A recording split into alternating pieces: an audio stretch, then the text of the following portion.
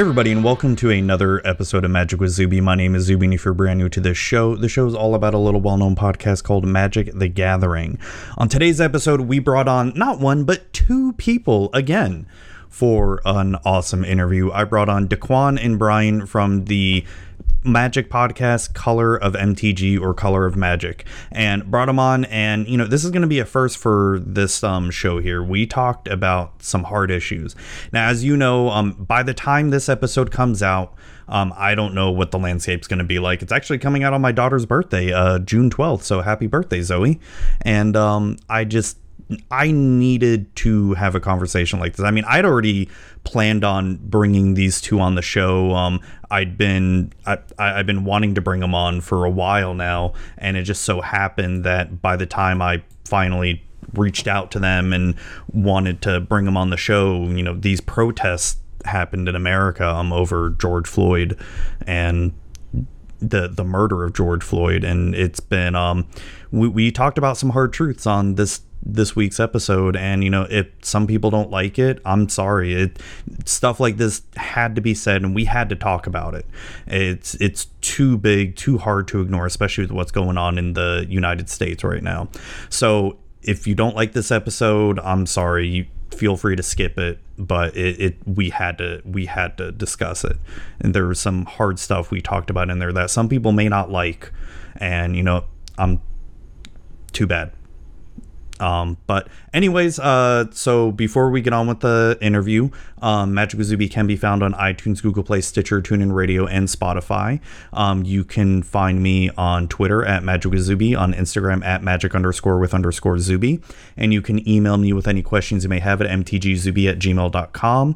And we have two quick little ads to get out of the way here, and we will get on with our interview with Daquan and Brian. Well, hey there, Zoe. Why the long face there, chum? I just want to order some magic cards, but the shipping was too expensive. Too expensive? Well, did you know if you go to legitmtg.com, you can order any magic cards, and anything over $2 or more has free shipping? Wow, free shipping's at legitmtg.com. That's amazing. You heard that right, Zoe. Free shipping at legitmtg.com with any order over $2 or more. Be sure to visit today and get the best deal on Magic singles and Magic sealed product available. Wow, that's amazing. And that is how you beat the latest standard meta with Abzan. Ugh, it feels like there's no Magic content out there for someone like me. Someone who doesn't want to be competitive. Someone who is... A normie? Yeah, exactly! A normie! Well, have I got the show for you, the all-new Magic for Normies show. Hi, I'm Pixie. And I'm Zuby. Together, we host the all-new Magic for Normies. It is the Magic the Gathering show for all your normie needs. We don't care what deck got into the top 8 or what deck is winning.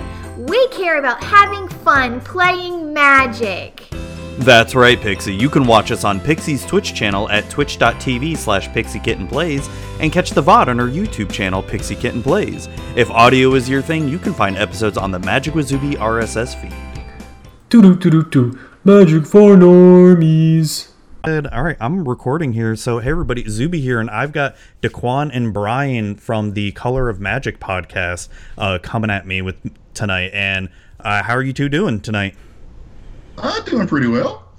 I'm good. It's been a whirlwind couple of days for me, but you're doing excellent. Yeah, otherwise I'm doing awesome. It's been a whirlwind week, man. It's been crazy out there. I do have to ask, how is it going in your local areas? Because as most people know, there's protests and riots going on throughout the U.S. and especially after the murder of George Floyd. So I'm in Florida. I'm in Tampa. Tampa was definitely crazy on Saturday night. Some looting, rioting went on. How is it going over in your areas right now? Here, Seattle's actually pretty rough. Seattle proper is pretty rough. All the areas around it have had some little protests that have been, for the most part, pretty docile, if you want to call it that. Yeah. Though they have had some looters kind of come in late in the process or late in the day that have caused some problems. But for the most part, if you're outside of the heart of the city, it's been mostly okay. That's good to hear. What about you, Yeah, Brian? we're in the suburbs, but apparently they're expecting something because we just found out they closed their Walmart at 5 p.m. So it's serious if Walmart's closing. Oh, dang. And I also got to ask, how's the pandemic going in your areas too? I know like Washington was definitely hit hard early on during it, and I know Texas has been pretty locked down. Florida, people in Florida acted like nothing was happening at all. Well, for like 2 weeks, people took it seriously, and then Florida man starts popping up and starts acting like nothing's happening again. Well, I can tell you something that's really interesting. Something I actually read recently. Well, one, for starters, this area with the University of Washington had actually in the past done a lot of like flu studies and viral studies and whatever. So the administrations in the area were all better prepared and better educated, which has helped out a lot. So we were on lockdown real quick. Yeah. What's funny though is the reason they did it was because before they had more information about COVID, they were of the assumption that it might have to do with like some type of hereditary lines to make it easier to contract. So they actually thought, well, this is going to be awful if people start coming to visit their older relatives in these homes and they go home and take it, and then all their family's going to get it or whatever. Turned out that wasn't the case at all. But because we locked everything down, we actually saved people getting sick anyway. Oh, that's good. It's good.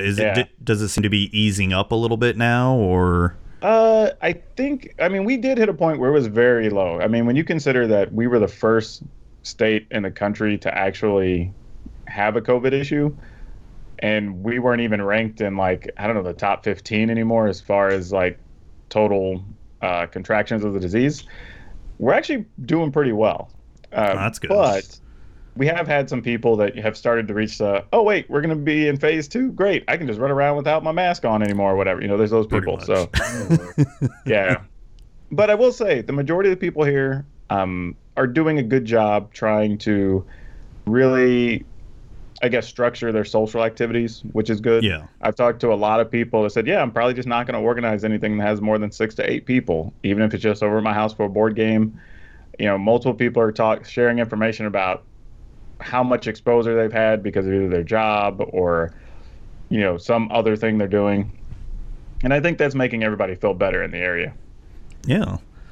No, it's I've got a buddy over in Washington, John Dunning. He used to do the 10th Street Hooligans podcast. I used to do it with him, and he works at a grocery store. I can't remember which one, or the name of it. It's not common here in Florida, but he told me like early on it was crazy, people going insane, but he said things are starting to die down a little bit at least, and I mean that's good to hear. What about over in Texas? Well, like you said, we're back open, so I guess we'll find out in a week or so exactly whether we're headed for another wave or whether we've gotten through it. As of right now, I guess we're doing okay. Yeah, especially after Memorial Day weekend. I know here in Florida, like the beaches were insane. I mean, typically it's the weekend I like to go to the beach and all that, but nope, not this past weekend or the weekend before with that. So I brought you on here because I want to talk about your guys' podcast, Color of Magic. It's been around. Has it been a year yet? Or no, not we're at quite. 34 episodes. Yeah, so I knew it was in the 30s. Like 7 months, I think. 7 months. We've been doing them just about weekly. I think we've only missed 1 week, right? Okay. Yeah, I believe that's right. All right, so what made you all want to start that podcast? Oh man, actually, it was. I can't even remember if there was a particular catalyst or not. I think it was. I was just hitting a point where I just was ready to try a new project, but I'd done podcasting before actually. One of the things, and I think we mentioned this on the show, but I actually was part of the first Magic podcast 15 years ago. So I thought that was pretty fun at the time, and technology was infinitely worse than it is now. So yeah. I was like, you know what? This would probably be easier to do this second go round, but I didn't want to do something that everybody else was already doing, right? Because there's already good stuff. Like if you want to, if you're a limited player, limited resources great podcast, right? Like if you're a competitive tournament player, Arena Deckless is a great podcast, right? So didn't want to do a lot of that stuff everybody else was already doing. I mean, and there's tons of others like Brainstorm Brewery if you're into like finance stuff or whatever. And I was like, what isn't really being done right now? And I really thought about it and said, well, you know, we don't really have any that have people of color that are hosts regularly. And we don't have anybody really tackling any social issues around gaming on any of the, well, at least within the Magic sphere, any of the popular podcasts. So then I was just like, okay, I was like, I need somebody as a co-host, because I mean, as much as people tell me they like listening to me, that's only going to last so long. So I started thinking about like, who do I know who would actually be, and it turns out I was like, wait, Brian's speaks in front of people. He's been a comedian. He's been a reporter. Like, this is right up his alley. So I just sent a message like, hey, dude, I have this idea. Like, how much are you prepared to get yelled at? And again, as I said, I'm used to that. I've been yelled at for years now. It's kind of like the trilogy. He had a lot of ideas. We didn't have the technology to do them back then. Now the technology exists. We can go in there and remaster everything. Nice. But yeah, that was really kind of the catalyst for the whole thing. You know, I said, okay, cool. We talked about it, and we had, I don't know, that first conversation, we probably talked for about 2 hours.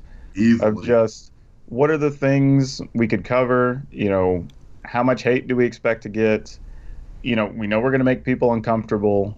You know, what type of guests do we want to have on the show? Like, we wanted to have a full plan and kind of a roadmap before we went down the road, because we knew the content was going to be so different. And we also know that there's a ceiling to the number of people that are willing to listen to that type of content as well. So it wasn't like this thing we're getting into that we're going to get this and we're going to get popular and make all this money. It's like, you know, our ceiling realistically, and right now we're between like 1,500 and 2,000 downloads an episode. Now on the lower side of that, because people are listening to fewer podcasts while we're at home. Go figure. Yep. But realistically, our ceiling, even if everything goes great, is probably only about 5,000 downloads an episode. And we know that, and that's okay. I mean, that's still pretty decent for, I mean, when you come to think of it as Magic, though. I mean, when you like, just Magic in general is going to always have that kind of ceiling to begin with. But yeah, that, to me, that's still good. I mean, shit, I'm going on 4 years and I'm lucky to crack 2,000 an episode. And it's, you know, for being brand new, that's pretty good. Well, the funny thing is we have a lot of listeners that aren't real heavy Magic players. Some are former Magic players. We have some that are just gamers.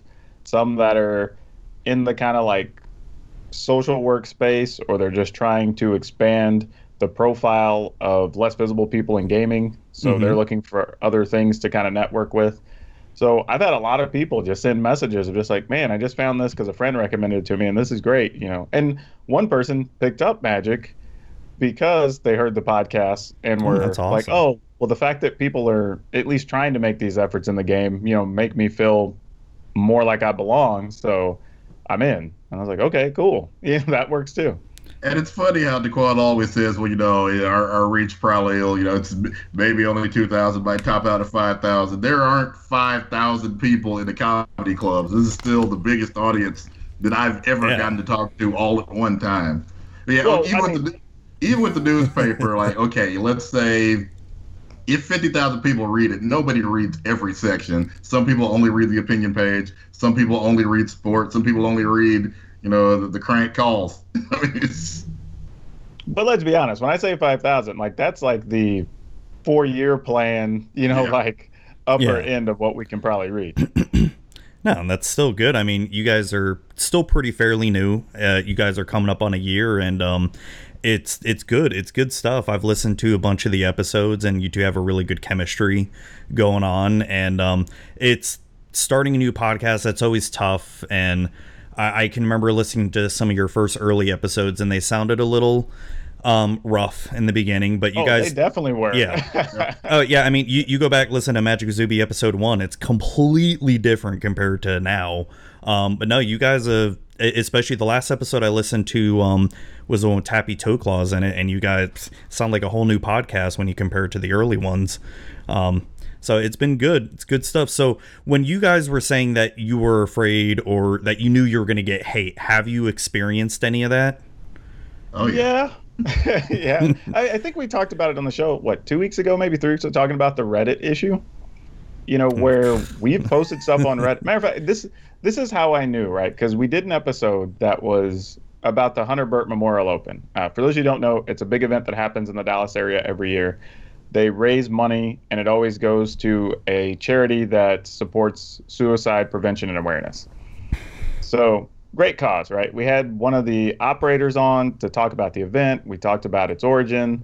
We shared phone numbers for people. Here's resources. That's really all the episode was. We didn't say anything about any people of color, no trans people, no women, no. We were literally just talking about the cause of suicide prevention. Yeah. I watched that thread on Reddit get upvoted, then downvoted, upvoted, then downvoted, upvoted, downvoted. And I'm like, you're not even listening to this if you're downvoting it. You know what I mean? Like, yeah. It's just one of those things. So, yeah, it definitely happens. Or, God forbid, maybe they are, and they're still seriously downvoting suicide awareness. I mean, that's what frightens then they're just awful humans. Yeah. So have you? But there are awful humans out there. So, I mean, besides the whole Reddit thing, has there been any letters or anything sent to you guys, or DMs? I think I got one letter, one message. Today, or actually yesterday, I guess, in the middle of the ridiculous viral tweet I had, which that's a whole different conversation. Yeah. There was somebody, because I put out basically the preview of just like, hey, if y'all want an episode to share with your friends or gaming people about why some of the stuff is important in gaming, check out this week's episode. It's going to be a banger, right? And literally I had some people just like, why? I'm like, what do you mean, why? Why? Because my first thought is the fact that you're asking why is why are you even in my messages? But yeah, so it happens, but it's definitely lesser than the praise we've gotten by a significant margin. I mean, we've had soldiers that have sent letters, that have been overseas. We've had individual store owners that have written us stuff, which has been cool.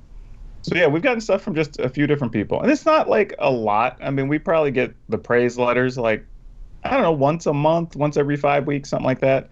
And we maybe have had 2 or 3 total angry messages. So it's all right. Well, that's not bad. I mean, could be worse, but no, it's good to hear that praise that you guys are, affecting people, and you were saying you got people never even touched Magic before and gotten them to play, and that speaks volumes. That says a lot. As far as you brought up a good point where I want to actually ask you, both of you actually. It's you. I see all the time that people are saying. I see it a lot in more of the D&D community where they want to raise people of color's voices, black people, trans people, all of them, to showcase their work. Why is that kind of stuff important? I'll let you go first, Brian. I think we talked about before we did this, just how few people we ran into early on that had the same hobby and understood even, on just a basic level what we were talking about when we say Magic the Gathering. And then also feedback we got, from family and friends that are just like, well, black people don't do that. What are you doing? Why don't you play basketball or something like a normal black person? It's just, so we really wanted to just kind of, find other people that are passionate about it, because now thanks to social media, we know to some extent, how many of us are out there, and just all the great things that people are doing. I mean, some of the guests we've had have just been incredible, and people that are doing great things in terms of just cosplay, in terms of outreach, people that are, winning tournaments. It's just a whole wide spectrum of things that are happening out there, and we just want to make sure that people that want to know about it get to know about it. Yeah, I would say, there's 2 components to it. The first, unfortunately, like a lot of things that have any type of racial component or whatever in the country, they always start out some level on some systemic level.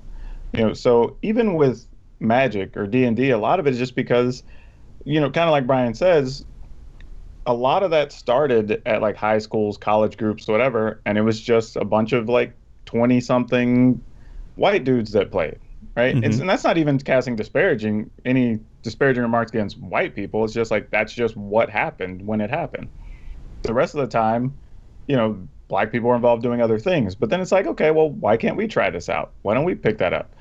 But then what you get when you talk to a lot of people is they're like, well, I kind of want to play this other thing because it doesn't look like I fit in with this other group.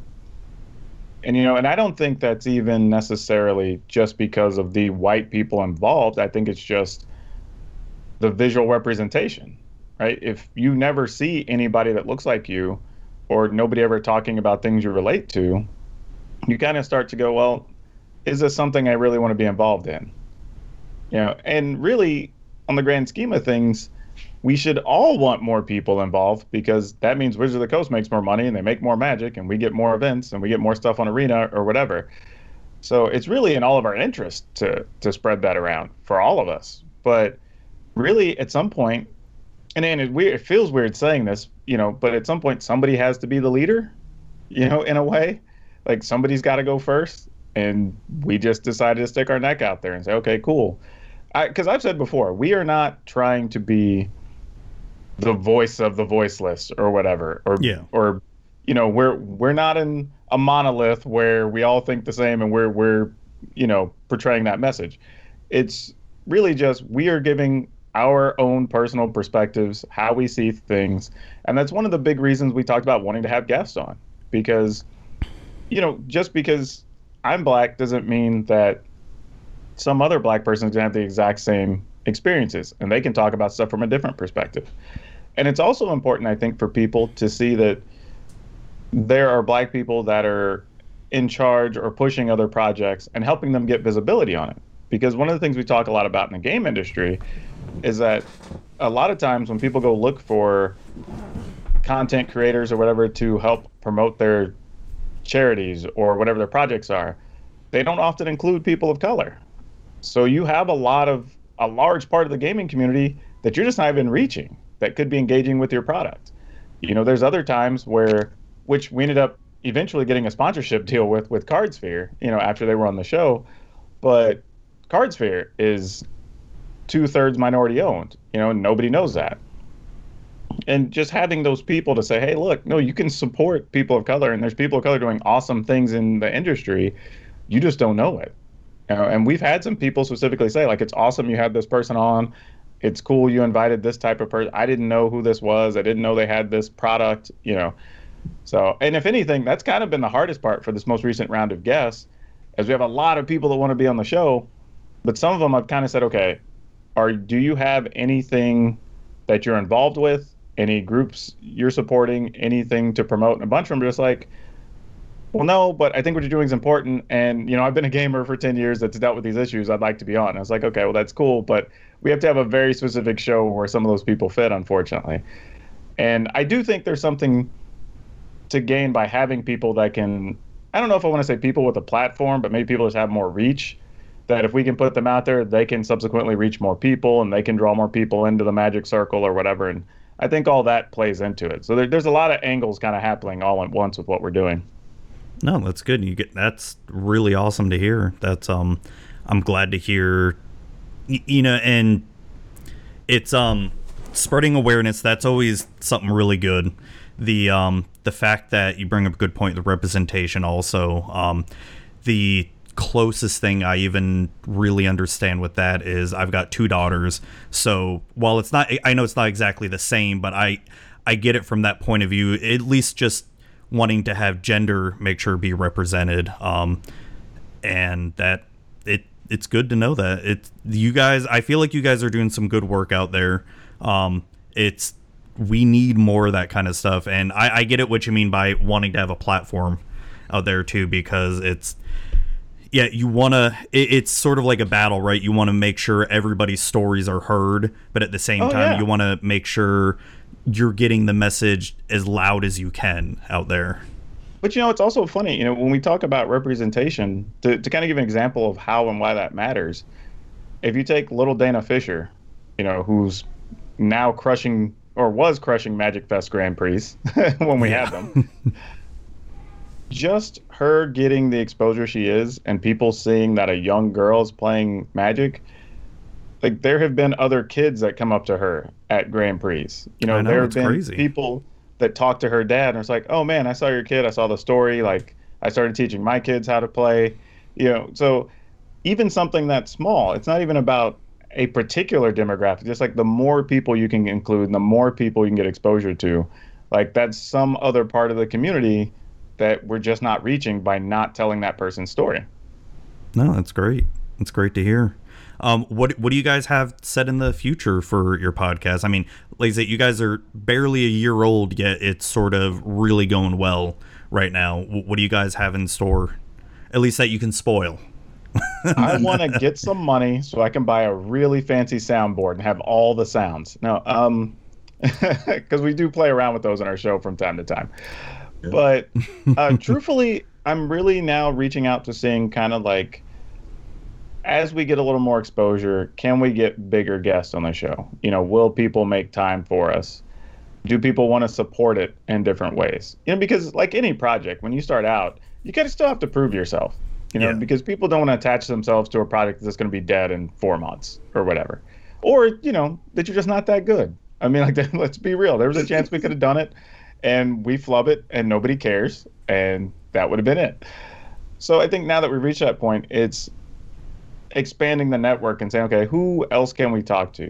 Can we bring in even people that are only fringe connected to Magic? So we can show people that there's these issues also in, I don't know, Hearthstone gaming or League of Legends or whatever it is, right? That these are bigger issues other than even what's just going on in your local store and with Magic players. And really just continuing to like tell that as we go along. Hey, reach out to the D&D community because they're very vocal about that kind of stuff and they do a good job trying to showcase a lot of that as well. Oh, most definitely. Yeah. Do either of you play D&D or anything as well as Magic? I mean, obviously Magic. Funny as it is, I did run several D&D things for a while, partly because I ran a store, partly because I worked for Wizards for a while. And then now I taught or really explained things. My wife learned a lot from just watching one of the D&D shows. I can't remember which ones. But I went through, gave her my books, whatever. My wife now runs a D&D game that's all women. Nice. Oh, wow. That's awesome. So they do that once a week. I do have some D&D in my life. I have not, and I want to, and just really haven't been able to pull aside the time yet with the various and then of course the quarantine happened. Dude, don't you have 3 kids? You have a D&D party in your house. There you go. I've got both my kids in D&D. It's I've tried getting both my daughters know how to play Magic, but they really like playing D&D way more. They love the role playing of it.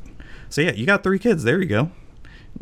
I tried a little role play a couple of years ago. Of course, maybe their attention spans are a little bit longer now, but that was Marvel role playing. So I figured, yeah, superheroes. Because I knew D&D was probably going to be a long shot, but I figured, hey, they love all the Avengers movies. They love the cartoons and the video games. So we tried Marvel role play, and that went south real fast. So no, see, you sold it wrong. You got to sell it to them like Lord of the Rings. Yeah. I don't think any of them has ever sat all the way through a Lord of the Rings movie. So how old are they? 13, 12, and 9. Oh, that's like some of the perfect ages to start role playing now. Those are long movies, though. Oh, they yeah. are. Oh, yeah. I think they were 10 probably when the first one started.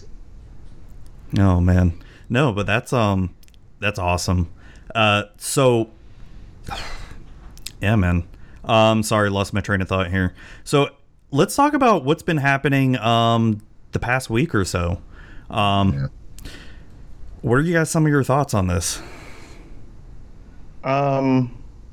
Man, it's tough, because what part of the issues that I've been dealing with, just because I was helping people navigate a lot of things on social media, I knew some people that were, for lack of a better term right now, boots on the ground, doing stuff. And, I was relaying like messages and, hey, this is where stuff is and be careful and, kind of helping people stay safe.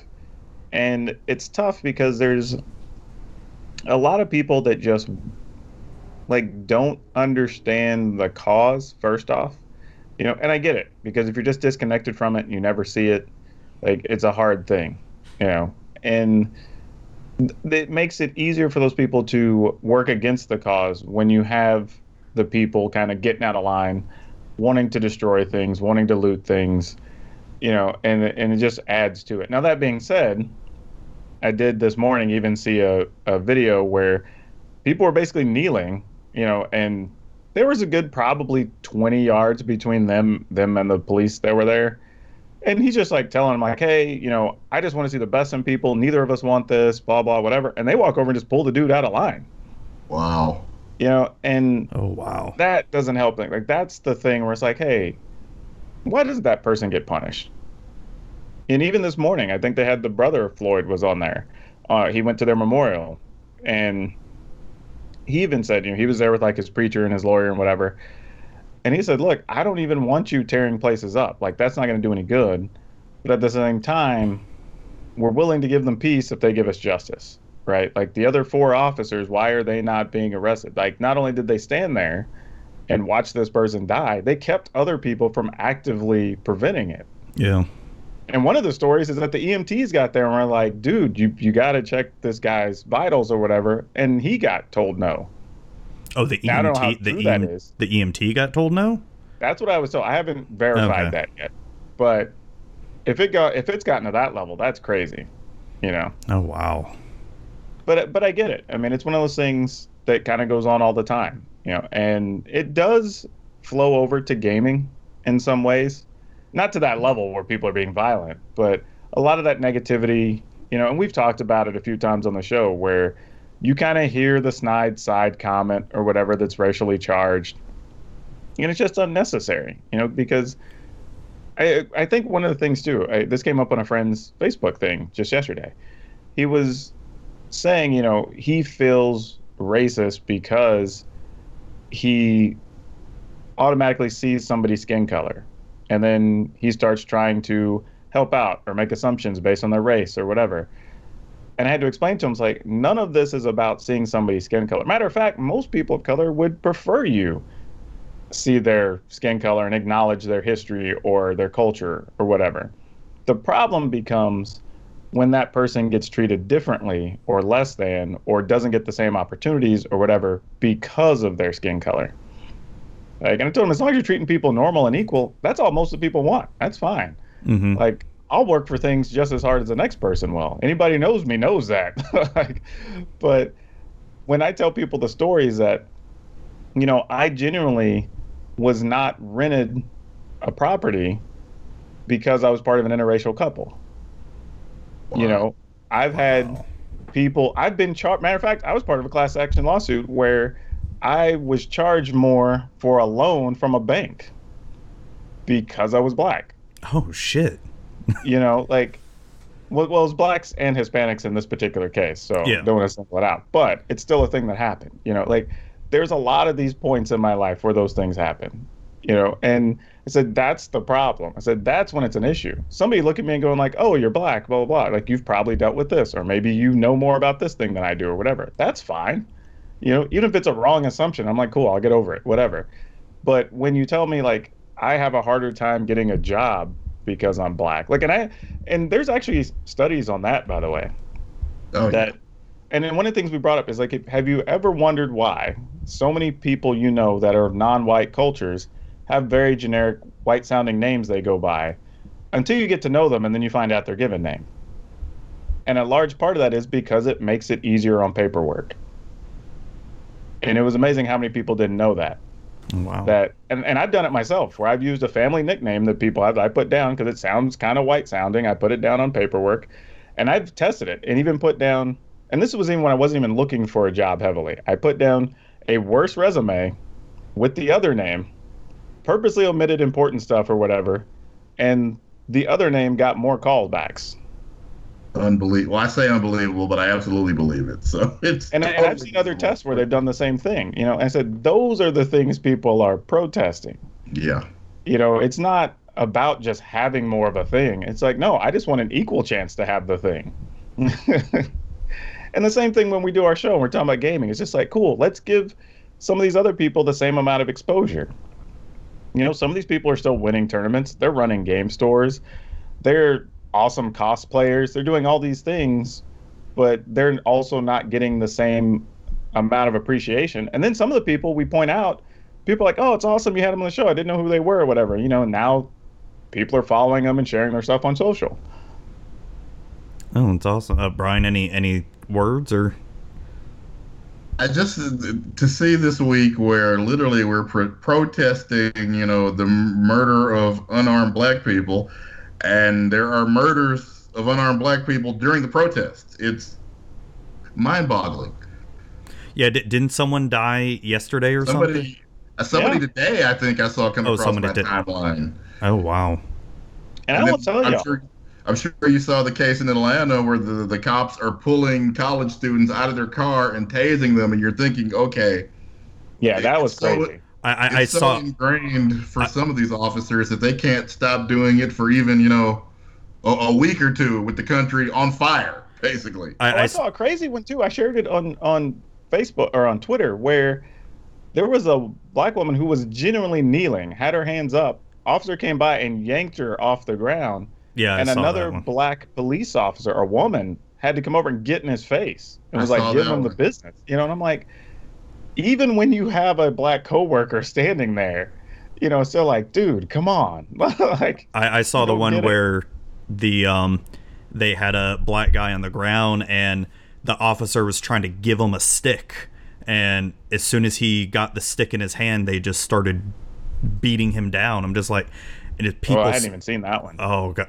Oh, that'll get you riled up. Oh my god, it's insanity. And speaking of riled up, I love that the NFL had the nerve to put out their generic. Oh, I know. The protest. Like, come on, Goodell. Wait, what'd they say? They put out a support of you know, supporting the protesters and, you know, non-violent. Hell up, after what they did to Colin Kaepernick. Yeah, exactly. Like, of all things. But, you know, I will say this. The way this even carries over to gaming, though, when we talk about just being treated equally, you know, I think I talked about this in, like, episode 3 or 4, where I went to, for those you don't know, I actually owned a game store for about 16 years. So I got into the business when I was, like, 21. It's pretty crazy. Fun story, though. But I went to events, and I would generally have people, because where it's all business owners or managers, or for the most part, right? And they would ask you, oh, cool, you know, what store is yours or whatever, and blah, blah, and casual conversation. And then they would ask me, well, who do you work for? You know, and it's like the assumption that I wouldn't even be a business owner, you know, to start with. Now, granted, I was one of, at the time, some of these I was the black person. You know, some of them I was one of two, you know. But even then, it's like that stuff happens, you know, that's the mentality some people are carrying. Boy, go on back there and fetch the sheriff. Exactly. Yeah, pretty much. You know, and that's the thing. Like, you don't ever hear about it. You don't see it because that wasn't something I was just going to bring up because it doesn't matter to my customers. Like, they shouldn't have to deal with that when I get back to the store, you know? Yeah. But knowing that I talked to friends, I'm like, oh, yeah, I want to do this thing with the city or whatever. And I just went and told them this and I signed some paperwork. Like, I go talk to them. I get the 3rd degree. So then from then on, every time I come with, like, the presentation of, like, here's 5 pages explaining what we're going to do, how many people, you know, how many days we need to set up, what our estimated costs are, you know, whatever, to make something happen. Like, it's just not me with white people. Yeah, exactly. So that's the problem. So I got a question for you guys, and, you know, I guess I just want to put it out there straight. Someone like me who's white, what can people like myself do to help, you know, especially not just this protest, but I guess all the injustice that's going on, right? What's someone like myself, and I'm sure a lot of other people out there, because you guys have all heard it before. I live in Florida, and it's no big surprise. It's a conservative state, and it's has history of racism, and, you know, hell, the town that I live in was, you know, known for lynching people back in the 50s and 60s and all that shit. And a lot of the people that I've talked to, and even I've got family members, you know, when they hear the term white privilege, they automatically, you know, they start the whole BS of, well, I had it hard growing up, and, you know, all that stuff. And, you know, I don't need to repeat it to you. You guys know what I'm talking about here. So Yeah. What's someone like Irish people had it just as bad as slaves. I've heard that so many times. No, but what's someone like myself? What can I do to help you all out? Or, you know, or not just myself, but just other people who out there may be listening. I would say, okay, first thing I think is, or I guess I have 4 things. So Brian, you want to go first? Because I got things. You need Daquan to have a whole list of things prepared. I would say if you go to a candidate forum or, you know, or you engage with your senator or congressman, and by the way, if you don't do that, please start doing that, I guess would be the first thing I would say. But when they start trotting out, you know, the tried and true talking points, I mean, just ask them some serious questions about what their plan is to address things such as police brutality, income inequality, and affirmative action and things like that. Okay. Like, my first thing would be get people to understand the idea of white privilege, right? It's not about you not having a struggle. Because there are several white people who have serious struggles. I mean, I knew white people who grew up in trailer parks or had drugs at home or abusive parents or whatever. Like, that can totally happen to anybody. And I think it's just one of those cases where we have chosen the word privilege and people attach a certain definition to that. But the reality is kind of like what we're talking about, where you don't have to worry about your ethnic sounding name preventing you from getting a job. You know, you're not going to have people question you being in a relationship because your skin color is different. You know, you're not going to go to an industry event and people question your status as a business owner. You know, I genuinely had people walk into my game store and be mad, want to talk to the owner, and I'm like, cool, I'm the person. And they're like, well, no, I want to talk to somebody else. You know, like, you don't have to deal with that. Like, that's the definition of privilege. Like, it's saying if another non-white person is put in the majority of situations that a normal white person would be put in, it's going to be easier for you. Not saying that it's going to be smooth sailing and you don't have to try or whatever. It's just, if all things being equal, you're going to have the easier road. And then we can talk about examples or whatever. But it's just getting people to understand that point of the whole thing. I think that's the biggest issue. The other I would say is, don't be afraid to call people out on stuff.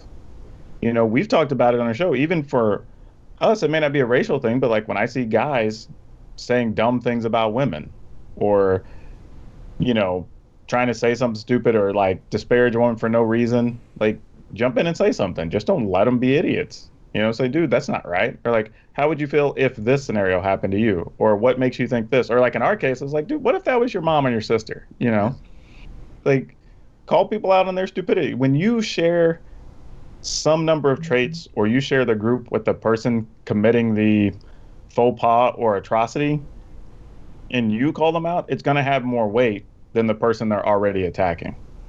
Because they're just going to look at the other person getting defensive or not taking the joke right, or, I don't know, being a snowflake, whatever it is they want to call them, right? Like, but if it's somebody that they relate to, it has way, way, way more impact. Like, I think that's probably the next biggest thing. And then the other is just support people of color, right? If you want to help, truly support them. Like, don't, I mean, I tell people, like, believe me, I have a whole segment planned for our show that we're going to record this week. But really, it's like, you know, you say you want to support these people, but what are you doing? You know, it's like, you could easily go retweet somebody's cool project they're working on Twitter. Or if somebody just won a thing, or somebody's put up a big announcement, like, go post it on Facebook for people to see. Or, you know, in our case, like you're doing now, you're inviting us on your podcast. And the same thing for us. If we would have used our platform only for people of color, like, we would have missed the opportunity to have certain women we've had on, or trans people we've had on, right? Like, if we're going to be an ally, then cool, open the door and be a true ally. But it feels like a lot of times people are looking for this just giant thing they can do. And it's like, no, sometimes you just need to do the level 1 and 2 stuff. Like, that has an impact, and it's not even asking you to push yourself hard. So basically the little stuff. Yeah, that'd probably be my list of things. Yeah. We've talked about on the show how we've seen people host, diversity panels at events, and it's all, 6 able, straight, white dudes. We support diversity. Do you? Oh, man, I saw one of those, and that Couldn't just blew my find mind. anybody different for the panel. Like, the thing that got me is you didn't even have a woman, much less a person of color. I was like, what are you doing? And I'll tell you this, when I was at Wizards, we did a diversity speaking panel for MomoCon, actually, in Atlanta. And it was me, one of the guys, it was an Asian guy, a bisexual white woman, and just a cis white guy. And a couple people asked, like, well, why did you just have a cis white dude on the panel? And I said specifically because he can still speak to things he's doing to stand up for his gaming friends and to make it easier for us. Like that opinion mattered too. So we got about the most diverse group we could think of to go speak to these people just so different perspectives could be heard. And it had an impact. Like people, now I will say it was one of the only moderately attended panels, but because they were streaming it, we did get a lot of people who sent messages and stuff afterwards talking about how happy they were we did it. Okay. How long ago was that? That was 2 years ago, I believe. 2 years ago? Okay, cool. Yeah, either 2 or 2.5 years. It's been a little bit. So you used to work at Wizards? I did. Where did you, or what did you do there? I was in their trade marketing department. So in that department, it's basically all the stuff that goes or deals with the retail stores. Okay. As far as the stuff that's marketed to them. So all your promos, your in-store materials. My team was in charge of, I was one of the ones that led the charge to getting WER, so it actually worked. So I did that while I was there. My team, I think we talked about it last week or the week before, but my team was actually one of the groups that came up with the idea to allow people to buy product at pre-release. So that's a thing you get to do now. You're welcome. Oh, thank God. But I will tell you, oh man, that's a whole different show. Never mind. But I will just tell you that was quite an endeavor. So when people say that people at Wizards don't care, totally not true. That's probably the biggest fallacy in the game community, or at least in the Magic community. That people will say oh, nobody at Wizards cares. They're just worried about making their money. They're just doing whatever Hasbro says. I can tell you, almost to a person, there might have been 5 people there that I ran into that were just punching in, doing the job, going home. Yeah. But most of the people there genuinely are concerned about what they're doing. And I can tell you, one of the first real private meetings I had, this was probably the second week I was there, third week I was there. It was me, one of the representatives from the distribution team, somebody from customer relations, and then there was somebody else in there. But we literally had a loud, we weren't angry, but we were all animated. We had stuff on the whiteboard, and and we were erasing stuff. Well, we can't do this because of this reason, or this is going to be bad, or I got to do this to make sure distributors are happy. Well, I got to do this to make sure the stores are happy. But when we got done, we were cool. Some of us got what we want, some of us didn't. Yeah. But we all felt that everything was heard. Everybody's points came out. All the sides of the business we were supposed to work toward got represented. And we went on about our business. And I still talk to them today. We're still friends, But, which is funny because some people saw us come out of the room. And they're like, oh, God, are y'all okay? What happened? Yeah. But that's the level of passion people carry, though. That they care about this stuff. Should be. Those conversations, if you're serious about the conversations, they're not always going to be comfortable. Yeah. Sure. Got to have them. What's the saying when you're negotiating? A good negotiation is both people leaving a little uncomfortable. Exactly. Yeah. My boss at one of the papers I worked at would always say that if everybody is ticked off at you, you're probably doing your job. If both sides are equally upset, you're probably covering it accurately. And same thing for my job. People will say oh, well, everybody in the media is super liberal. Haha, no. That is, to my experience, has never been the case. There are people in every newsroom, virtually all ends of the political spectrum. There are people who don't have any political affiliation. There are people like the Quants that just come in there. It's their job. they punch the clock, they go home to their family, and it's and they don't have a dog in either fight. Essentially, it's their patient. And there's no big bad corporation controlling what you can and can't say. It's usually not even a corporation, especially in a small town. It's probably one guy. The last paper I worked at, it was one guy. No, but he was not liberal at all. No, but you know what I mean. All those conspiracies of, like the deep state liberal papers or whatever the hell they're. I don't know. Well, when people start talking about that, I tell them there is an Illuminati. It's called Congress. Congress and lobbyists. White, and for the most part, they're all rich. There's no secret about that. These are the people that run the world. They're old, they're rich, they're white, and again, there's nothing going on behind the curtain. This is out in front of you and openly. You just have to vote and pay attention to it. The big ass corporations and lobbyists and Congress and yep. Well, not to diverge too far, but I think that was one of the biggest wins I think in the last midterms is that a large percentage of the people who won seats more than any other time weren't from these large political families. They weren't from these places that had lots of money. They were people who paid to put themselves through school. They were single parents, whatever. And they were winning these offices. They were representatives of the LGBT community. It was the first time I think we'd had that much diversity in a midterm election for people to get elected. Because I've said for years, right. One of the biggest problems we have with, especially in D.C., one of the biggest problems we have is if you go look, most of those people are already rich before they even get into office. Most of them haven't paid for themselves to go to school. Most of them never even, them or their kids have gone to public school. Yet we have them helping make the rules for what people are going to deal with in public schools. And they're career politicians too, as well. Or lawyers. We have very few educators. We have very few small business owners. We have very few doctors, very few farmers. It's like, and we're making rules that affect all these people, but we don't have anybody invested in any of those things. And again, that's just another form of representation. It doesn't always have to be about race or age or whatever. There's so many different ways you could represent people across the country, and we're just not doing a good job of it. Yeah. And I want to say, I don't care if you've been in office for 30 years, provided you're doing a good job and you're staying in touch, with the populace. The problem is when you're in office for 30 years and nobody can get you on the phone. Nobody can reach you by email, and that's where things become problematic. When you just I've known senators where, like, even I as a reporter would have a hard time trying to get them to pin them down and get a quote from them. I can't imagine what the everyday person trying to get an issue resolved would have to do, because most people kind of somewhat pay attention to the media. I won't say most, but a lot of them.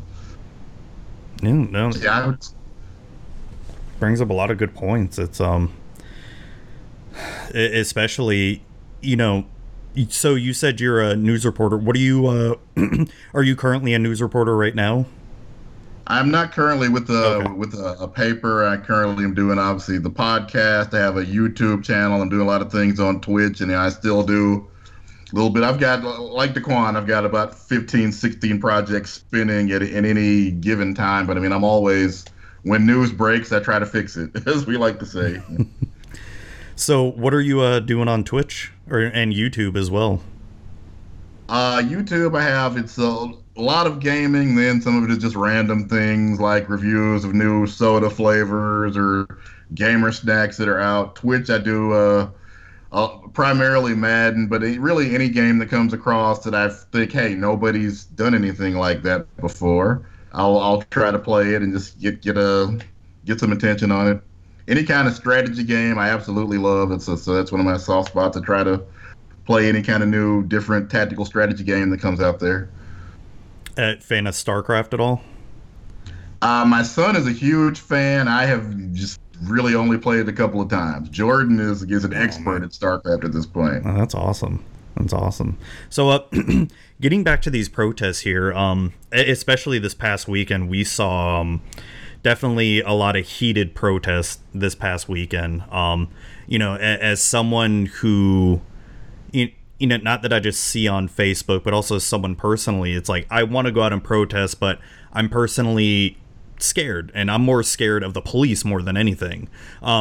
There hasn't been anything locally going on in my town for protests. It's all in Tampa because I live right north of Tampa, and as we saw this past weekend, Tampa is pretty crazy. Yeah. I mean, the freaking what was it? I think it was a cop yesterday, or I'm getting my days mixed up. I think it was yesterday, who right before the curfew they enacted, he started shooting rubber bullets at people and tear gassing right even before the whole curfew, and that honestly scares me, because I got a wife and kid to think about. Wife and kids, I should say. So what's someone who maybe is afraid to go protest, what can they do to like help support these protesters out there? I will say, well, first off, let me say there is nothing wrong with being afraid to be involved in a protest. Like, people are for different reasons. I think it was maybe late last night or this morning, Cedric Phillips was called out because he said specifically, like, hey, this is going on near me. There's already this much action. Like, I don't feel safe going out there because of these reasons. And then somebody tried to call him out for like supporting protesters and this, that, and the other, and not going out there.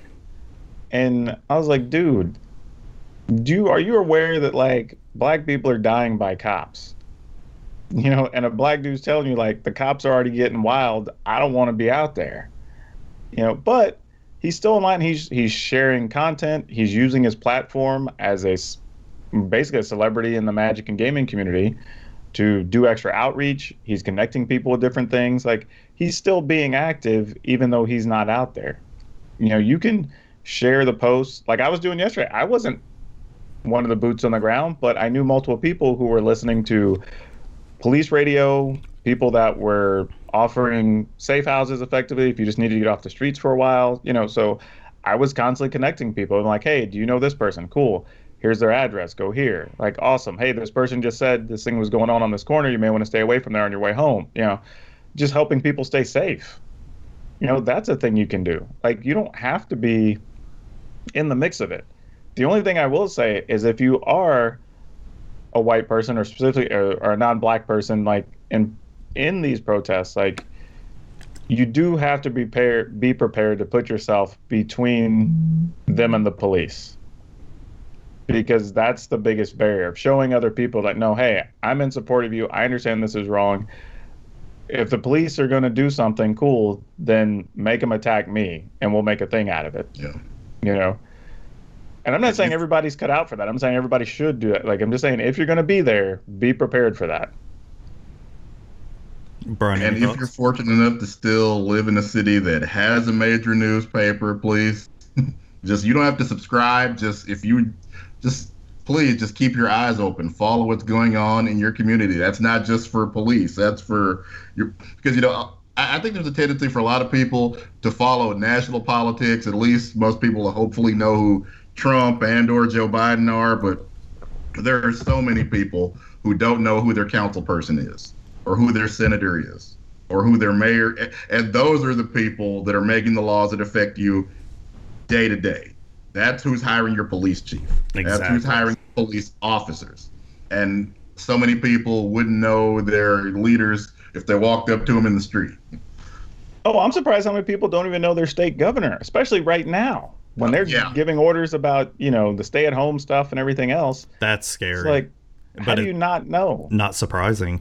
I mean, and you're right. You make a really good point, Brian. It's knowing who your local leaders are, because they're the ones hiring the cops. They're the ones hiring the sheriffs and the chief of police. And I mean, Trump's not the one going around hiring all the cops, but you're right. You want to see change, do it at a local level, and then, work on state and then federal. And it's, that makes perfect sense right there.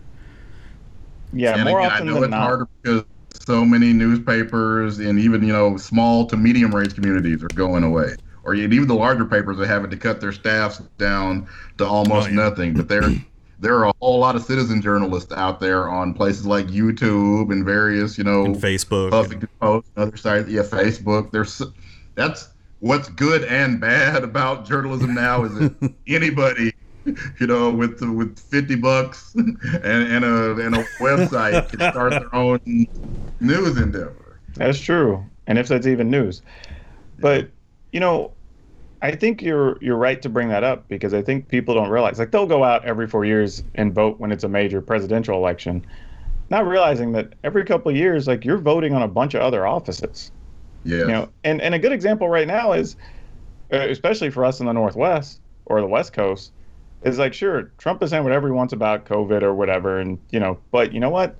We have Oregon, Washington, and California. Their governors are basically just working together, saying like, F that. We know what's going on in our backyard. We're going to play it this way and keep everybody safe. So sure, you vote for president. He does do some things, but on a day-to-day basis right now, Governor Inslee is making a lot of the rules and laws for us. Yeah. God, I haven't even heard from Governor DeSantis the past few days here in Florida. I don't even know what the hell he's up to. I haven't seen anything in the news because I've been trying to watch the local news. I mean, the mayor of Tampa, she's been kicking ass, taking names, and doing the best that I feel she knows how to do. But makes a really good point. I mean, hell, Governor DeSantis was all there, during COVID and all this stuff, allowing stuff to open up early. But I've heard like not even a peep from him during these protests. And that's tough. As somebody that prides myself on trying to keep up with this stuff, even when I go down, our local election ballot, there seem like there's 500 judges. Oh my gosh! Yeah. and judges are like referees. If they're doing the job right, you don't generally hear anything. Yep. But when one of them messes up and lets a kid out of jail because he had affluenza, that's what you hear about. Oh, hey, speaking of, that reminds me. Like, one, I brought this up earlier today, that, man, I have now lived in a place where you get mail-in ballots and a place where you don't have it. And, man, mail-in ballots are just the straight shiz, for real. They are awesome. Like, Preach. They come in the mail like 3-4 weeks early. They have the pamphlet, or I guess it's a little booklet, actually, that tells you about all the people on the ballot. Like, you don't have to do any extra research. You don't even need stamps. You just fill it out, sign it, goes right back in the mail. You are good to go. Like, this they is have a going to bunch be of my drop-off points around town. This is going to be my first year doing mail-in ballots, because I've always done early voting, but I've just decided, I don't know how it is in Washington or Texas, but you can go to the state website or whatever, and they give you an option of what elections do you want to do mail-in ballots for, and I just chose them all, every single one. Dude. It's so easy. Like, if you're in Washington, Oregon, I think Colorado, and one other state, it's just automatic. If you're a registered voter, they just send it to everybody. That's great. Oh, dang. Yeah, it's awesome. That's because when I moved way here, better. one of my first thoughts was like, well, where do we have to go to vote since we live here? I don't even know what district we're in or whatever. And then literally like 2 days later, a thing showed up in the mail, and I was like, oh, this is how we do it here. This is awesome. Oh, dang. I gotta do that at least once a year to do mail-in ballots. So, but Also, there's a good video that John Oliver put out this past week, because he does Last Week Tonight, and he's always on point. But he does share some good facts as to all these people saying that there's so much mail fraud and this, that, and the other. Like, it's literally less than 1/4%. Like, there's almost no fraud at all in these things. Plus, the steps you have to go through to commit the fraud would be insane. I'd be more afraid of Florida losing my ballot more than anything. Well, yeah, that's a real thing. Like, that People could in Florida happen. not being able to figure it out. Oh, man. There's Chad's hanging off of this envelope somehow. I don't understand. But I'm just saying, if you want to get more people to vote, you want to make sure more people have access, I would push for that in whatever state you're in if you don't have it. It is awesome. That assumes that the leaders in your state want more people to vote, which unfortunately is not always the case. Well, that's a different problem.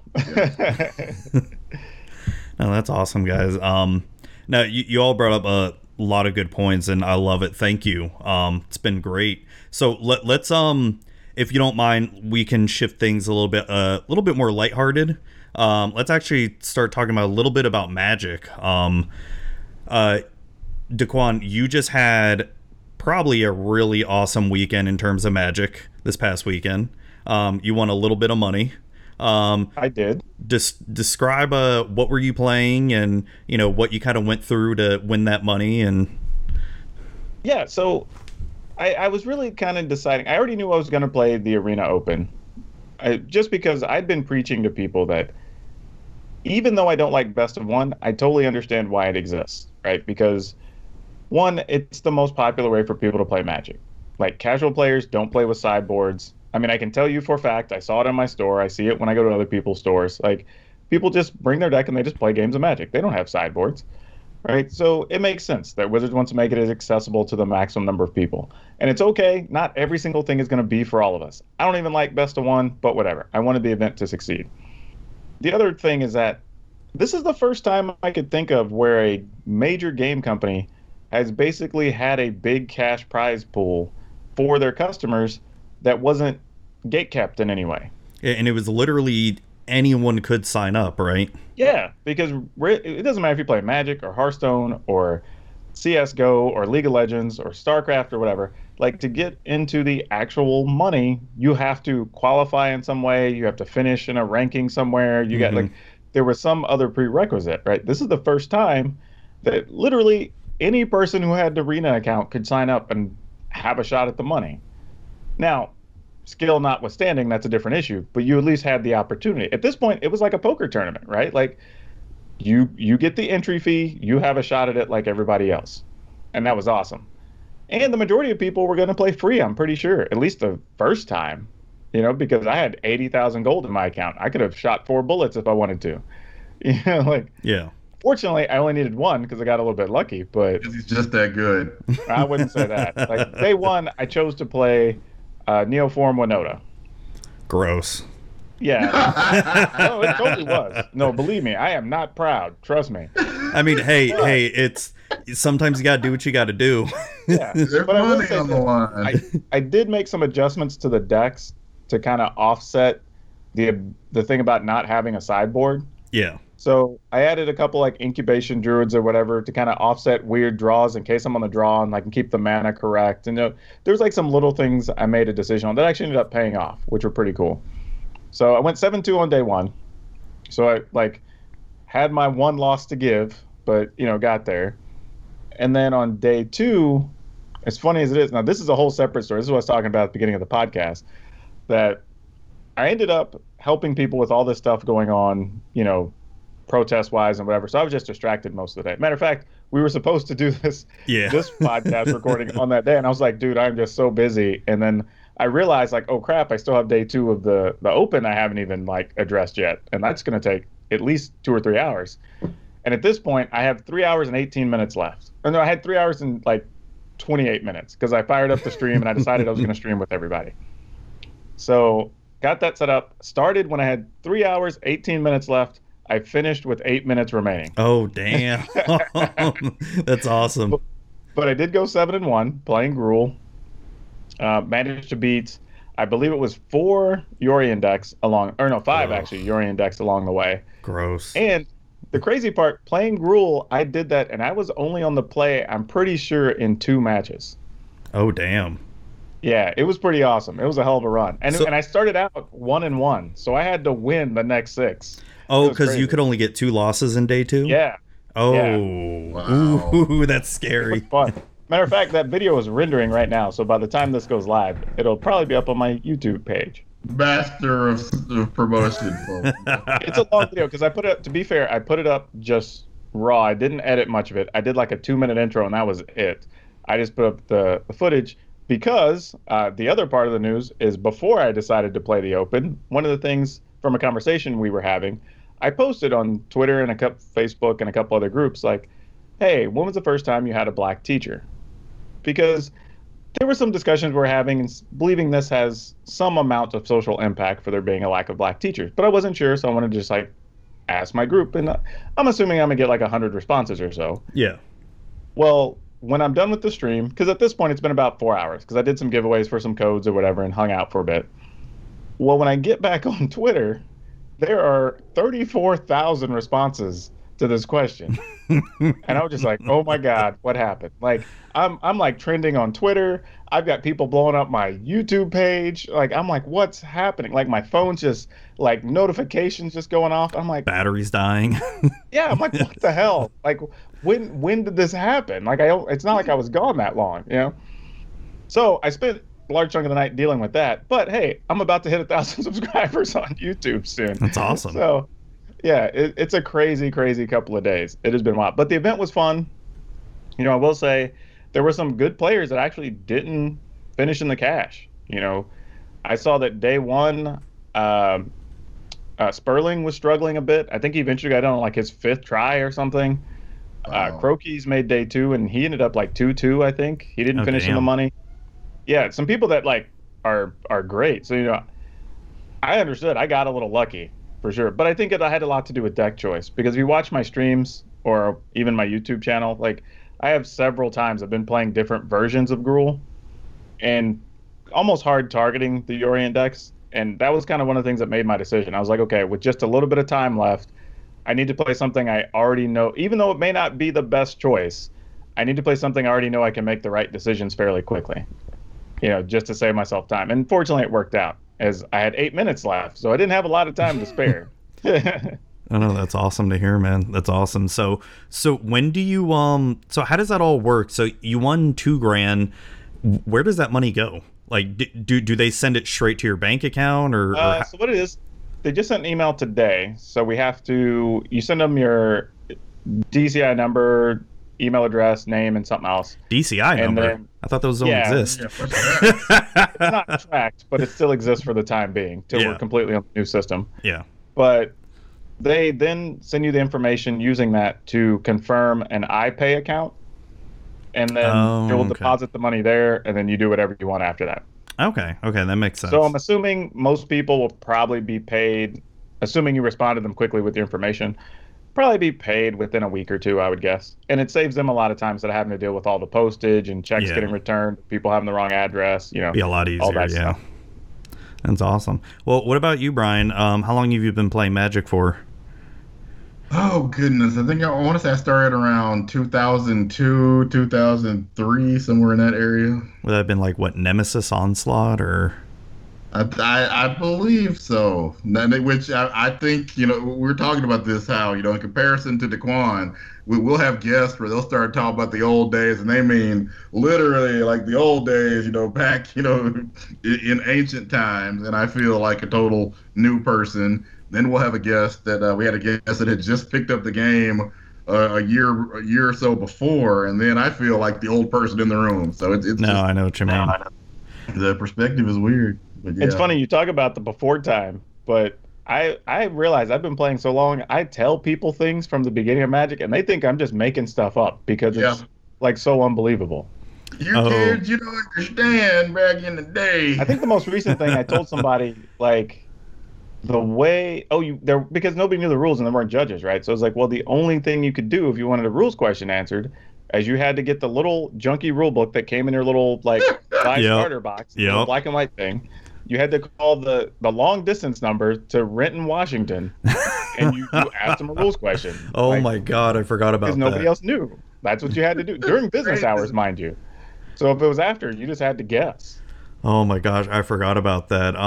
I started in Urza Saga, and I always loved telling this story. We never had a game store here, so it was the only way you could buy Magic was at this sports card shop, and just had a small little display. And I remember the thing that was so valuable between all my friends was the least thing you'd ever think about would be basic lands. Shivan Dragon. No.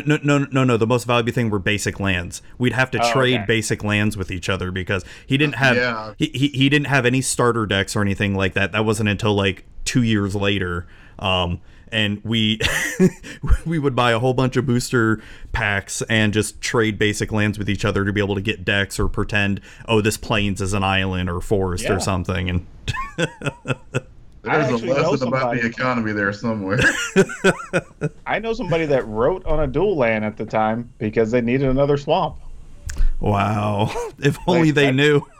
Yeah, exactly. Now they basically deface like $200. But now, when you speak about playing with new players and all that, Pixie Kitten, we do the podcast Magic for Normies, and one of the segments that we're actually working on doing is called OK Boomer Cards, where since she's only been playing for about 2 years, I'm going to showcase her a whole bunch of weird ass wacky old cards. And one of the ones that I found that I completely forgot about, do any of you remember the card Raging Ravine?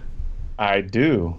Oh my god. Do you know that one, Brian? I believe I do. No, not Raging River. Sorry. Yeah, I know it was- what you meant. The yeah. one where you have to split the creatures on either side of the river and decide Yeah. which ones you're blocking or whatever. Oh, my Oh, god. I completely forgot about that card, but it'll be cards like that that'll just blow her mind. And the other card that I love showing to newer players is a Scornful Egotist, who never played during Scourge or anything. They see an 8-mana 1/1 and they're like, why? Why does this even exist? What happened? What happened? Oh man. Well, Magic cards were weird back in the day. They were either like super powerful or you just never wanted to play them. That's sort of what it felt like a lot of the time. Yeah, it was. Yeah, and I loved. A lot of the art today is good and all that. Don't get me wrong, but I love some of that old school art too, where you'd have God, some of it was just gross and disgusting back then too, just really creepy art, and it's a lot of it is. I mean, the ones who really stand out nowadays would be Seb McKinnon with his crazy art that he's Sure. got. But man, you look at some of the. I'd have to find some of the cards. Some of the older stuff was crazy, but a lot of it feels a lot of homogenized now. And speaking with some of the artists that I have before on the podcast, like Noah Bradley, they say a lot of that's intentional now because they have is. all these art directors and Yeah. they need a certain theme for it for whatever set Yeah, they're for going to work on. every set, there's actually a style guide that's produced. Yeah, style So- guide. Yeah. Everybody knows exactly like what type of monsters live there, what do they look like, what is the terrain like, what is the weather like, how do Which the people makes dress. sense. It makes sense And now. then anything you make, you're welcome to do, but like as long as it fits that structure or motif. And the biggest reason something like that, I know, and I'm on the fence about it, whether I like it or not, but the biggest reason stuff like that exists is for marketing purposes. yeah. You know, that if they put together an ad campaign or they have somebody do, like say like those beautiful online trailers they've been doing for the last 3 or 4 sets, right? You Mhm. can't make one of those and represent the artwork in the cards if it's all different. You know, 'cause Yeah. you have to be able to tell the programmers like, hey, this is what this looks like, this is what the background of the story is, and then they can do that. And then when you start putting up posters or web ads or whatever, it all like clicks in people's head that these are all the same thing. That makes but- too much sense, and I get it. I still like the. I know, I feel you. I liked it. Especially pre-internet days when a new set came out and all the weird, wacky art that you'd see, and I kind of miss those days of blissful. Want to hear another ignorance. crazy early story? Sure. This would have been the Tempest pre-release, I think. Okay. We were actually the morning of driving to the pre-release. We had somebody actually print off the set list because nobody had it, but they had a pre-release technically the day before because of the way time works in like Germany, and they had emailed it to one of us. So we were trying to learn damn. the cards in the car on the wow. hour and 40-minute drive to the pre-release. Because again, we didn't even have in-store pre-releases. You had to drive to like your area's regional pre-release or whatever, and where there's going to be like 300 people or whatever it was. So did you do well during that pre-release? Do you remember? We did, and I totally misplayed a propaganda, thinking it worked for both people for some reason in one round, and that cost me from getting the big prize. Wow. Oh damn! What were the prizes back then? They were usually just like the top 4, whatever, would get like a box or a box and a half or Oh, something, okay. and some other stuff. It wasn't crazy. Pretty similar to what most people have today now. Then. Yeah, now a lot of people do like 2 packs per win or maybe like 3 packs per win. Like top spot gets like 10 or 12 Yeah. boosters. They made it a lot flatter, and I think that's actually good. I think anytime you're not playing for high stakes, the prize support should be flatter so more people go home with something. Because I think that's how you build bigger events in the future. Yeah, that makes sense. So are you both? I mean, obviously, Daquan, you just won some money in Arena, but do both of you consider yourselves competitive Magic players? Do you? I absolutely am not a competitive player. I call myself a has-been Magic player. I formerly have played on the Pro Tour twice. I've played in regionals once. I feel like I still probably could. I just don't necessarily want to dedicate the time to it. I have more time, Yeah. more fun, like trying these different decks for YouTube and making the YouTube content, or helping people put together cool ideas or create something fun. Like, I'm engaging with the game a lot of different ways. I'm doing interviews with like game store owners and stuff like that are still beneficial to the community, but not necessarily just playing the same deck and perfecting it over and over. Unless it's a Gruul deck and money's coming up, then that's a little different. But Yeah, you might have just come out of retirement with the past weekend's events. well, the fact that they're making it easy for us to play, because I can just roll out of the bed and throw on a robe and try to win $2,000. I don't have to drive anywhere. That's awesome. I know, right? And it's not Magic Online. That's another plus too. Yes. Oh, for sure. I mean, I tell people, like, it is unfortunate if you are heavily invested in Magic Online. But I always felt like at some point we knew there was going to be something else. Now, granted, that something else came like 14 years later or whatever. But, I mean, just the way it's built, I mean, it's effectively Magic on spreadsheets. I mean? Pretty much, yeah. It's not good. And the programming, the way it's built, is there's only so much you can do to adjust it or add to it now. Like, it's layers and layers and layers of code that have been rewritten, adjusted, connected to other programs. Like, there's just so much on the back end. And because it's older technology, it can't work with a lot of new stuff if they wanted to. Like, you can't put a Unity engine on Magic Online. They literally have to build a new program, which Arena, essentially. You would spend more money and resources and programmers doing that than you would just building a new platform.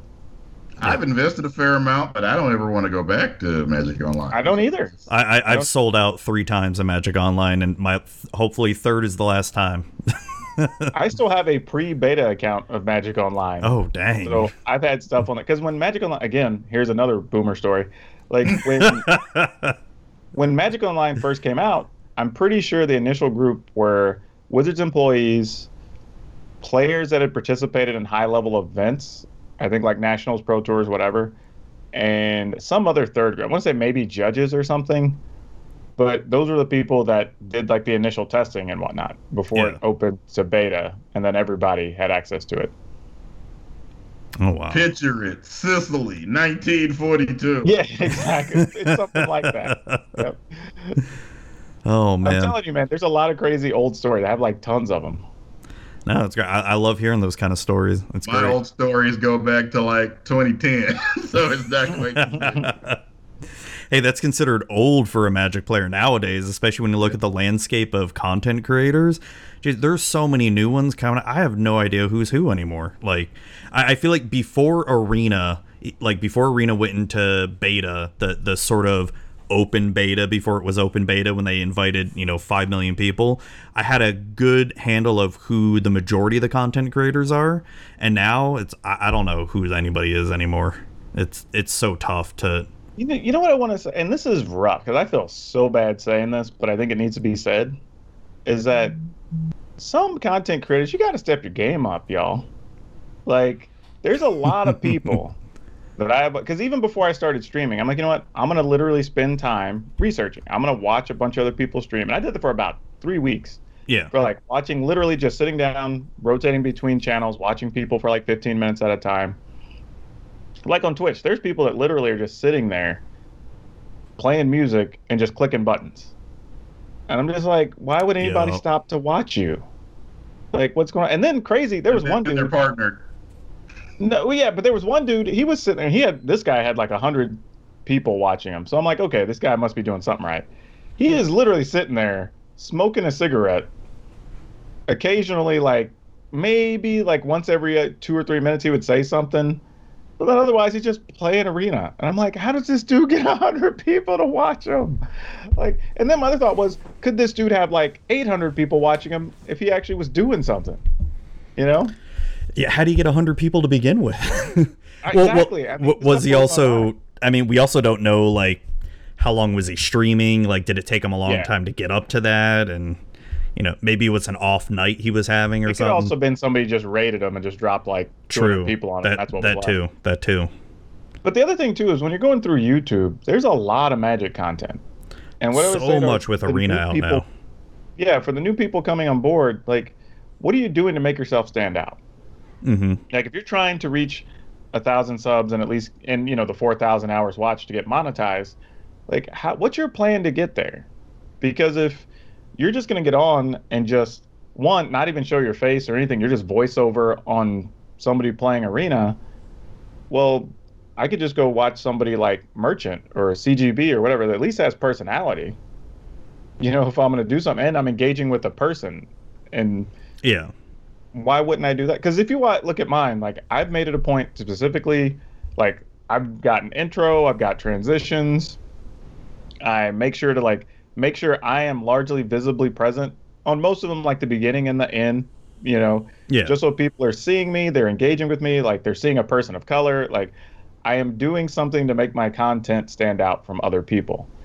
And it's funny because I've had a lot of people say exactly that. Just, oh man, your production level is really high and whatever. And truthfully, a lot of it's actually pretty cheap and it's easy to get to do. I'm not going to lie. Like, I just did research and found ways to get stuff done because I am not the person to build those type of transitions or whatever. But found a place that could do some stuff for me, and I spent like $60 and I got everything I needed. So, No, I know what you mean. I've gotten compliments on my audio quality for my podcast, and they're like, oh, what'd you do?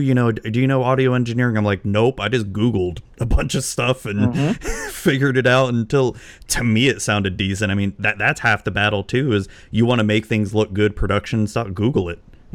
There's 5 million guides out there for that stuff. And the thing that blows me away is before anybody starts any of these projects, they do so little research. Like I have so many people that come up to me because they're seeing me having success ahead of where they are. And I'm like 6 or 8 months behind them, and they're like, dude, how did this happen? Or where'd you get this? Or how? I'm like, dude, I literally watched a YouTube video or I read an article. Like this is like literally you search that actual topic. That's number 2 that comes up. Like what have you been doing? Like, oh yeah, that's something that a lot of people don't realize. Not just the research, but so I've been doing podcasting for over 4 years now. Love it. Probably just like you, I didn't think I was going to go anywhere with it. And, I've had a lot of opportunities with Channel Fireball, gotten preview cards from Wizards. I just had Gavin on last week, which is, I can't wait to release that episode. And it's, I feel like I've accomplished a lot with it, but what I never realized going into this, and I think a lot of people don't realize, is there's so much behind the scenes work that people don't see. And it's the record, this part right here, this is the easy and fun part. It's all the stuff after the fact, because I don't do a whole lot of video editing and I've gotten my audio editing down pretty packed to where it takes me, as long as I don't have to do any major overhaul to it, I'm like done within a half hour and all that. Okay. But it's, people don't see all the behind the scenes stuff and I think that's what a lot of people don't realize getting into this. And maybe that's why a lot of people quit, because they're like, oh, why don't I have success right away? It's like, it's not easy. It's not easy. The figure we found when we started was something like, I think they said 60,000 or 600,000, some big number of new podcasts were going to debut on the iTunes store that year. And something like it was some small number, only like 30% of them even make it to like their 5th episode. And I think it's exactly that. That's people crazy. were like, oh, I'm going to get on, I'm going to interview some people, I'm going to talk about this thing I like to talk about. Not realizing it's like, oh, I have to promote it, and I have to remember to do this, and I got to edit it, and I got to find guests, or I got to find sponsors, I got to do whatever. And it's like, yeah, if you're going to do it right, there's things you're going to have to do. Like, there's a lot of work to everything. Believe me, some of the craziest thing is when you're putting up YouTube videos, and I'm like gauging, okay, this is only at 12%, still going to take another 20 minutes to load. Can I edit the podcast and the time that's going to get there's a lot of time management that goes on to be efficient. Oh yeah, and especially when you're juggling a full-time career at the same time and a family and kids and trying to do this content creation. It's I mean, thank God my wife is so understanding of me wanting to do this. And there was a point last year where I thought I was done because I'd like just hit a really low point. Depression really overtook me and just a lot of personal stuff going on. And she's one of the ones who kept telling me, just go back and do it because it makes you happy. I'm like, all right. And now it's to a point, and I'm sure at some point I'm going to stop this, right? It's not going to go on forever, but Sure. you know, I love doing this. Like, I love coming on, bringing people like you guys, talking about, you know, some hard issues to bring up and talking about some fun stuff as well too. You know, and I love this, and I love interviewing other podcasters because I like getting into your guys' minds and see what you're doing and what you're bringing to the table as well too. You know, I love that you mentioned that, because I think one of the things I'd like to say to people is that y'all need to be easier on content creators.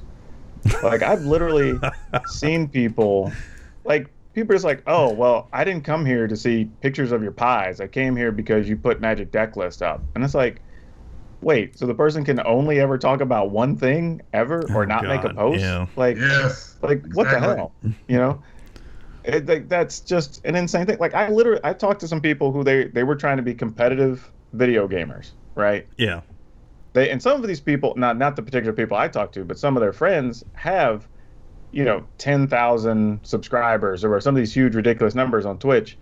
They actually are afraid to go to a competitive tournament to play the thing they stream, because they're going to lose some like 5% of their subscribers or followers, because they're not going to have content up for 4 days while they're at the event. Yeah.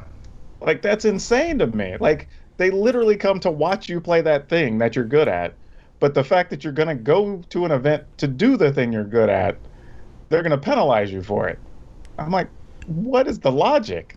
You're not allowed to have a life outside of content creation is the logic. The logic is illogical, but the machine doesn't care.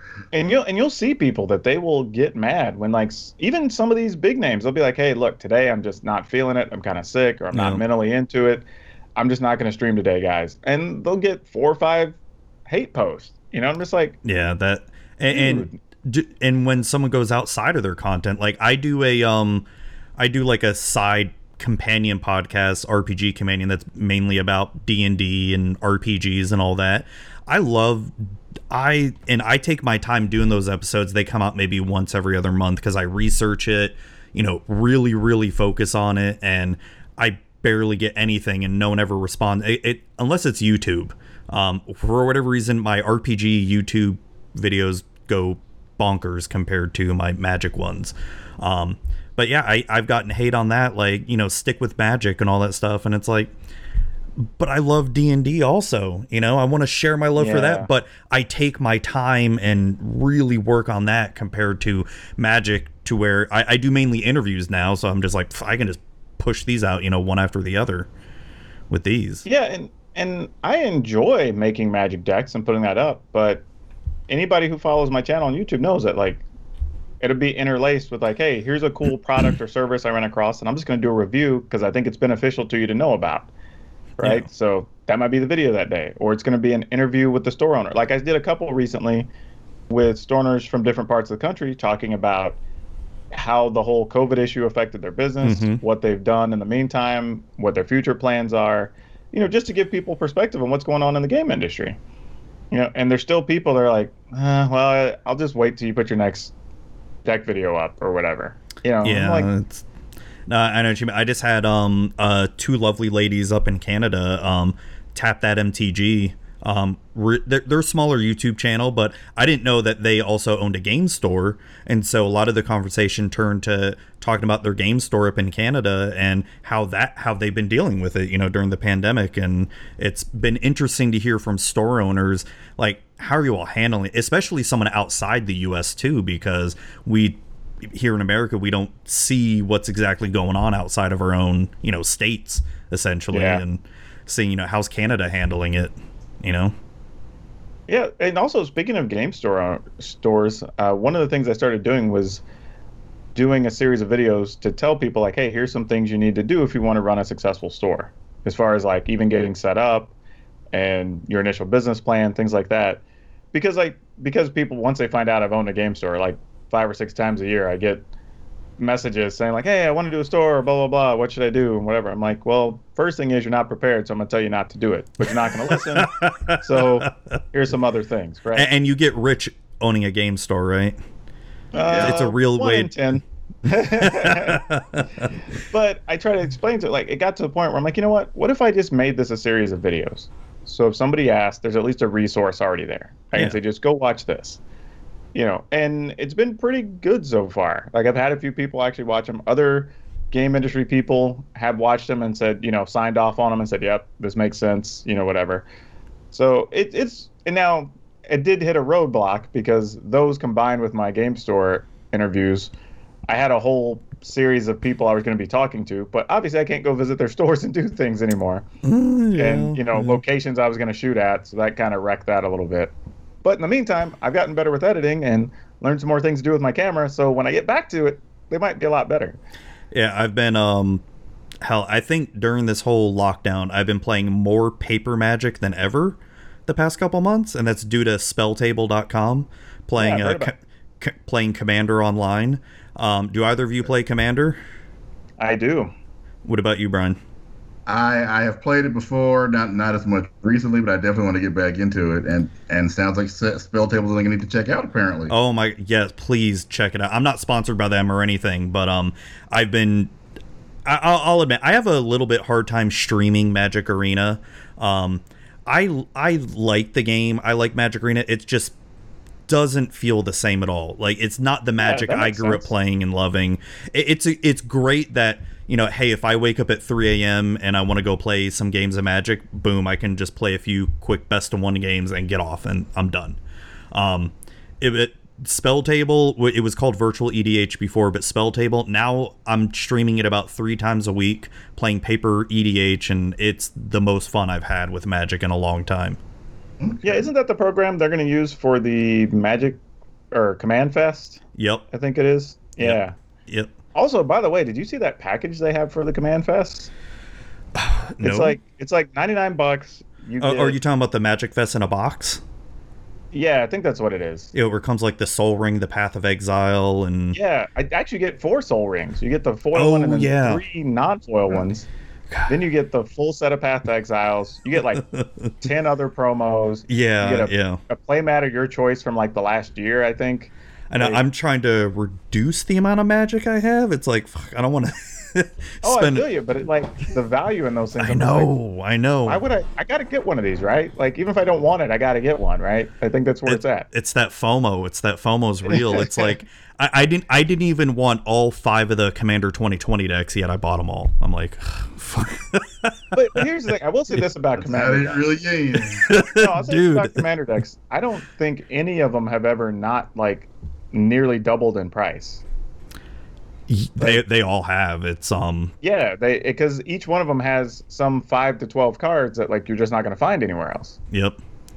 So if anybody wants one, like, okay, you automatically over the course of the next year and a half, 2 years, well, those cards are all like $5 and $10 cards. Yep. Yeah, if you don't get it now, then you are gonna miss out for the most part, and it's that freaking, it's real. That FOMO is real, man. I'm telling you, those are about the safest thing you can buy Magic-wise, I think. Yeah, I would agree with that, and I think it's one of the best newer player products, especially for players that are wanting to dive into Commander. Right. Most definitely. It's even so when we did the pre-con stream, we just did a pre-con stream 2 weeks ago for all the Commander 2020 decks.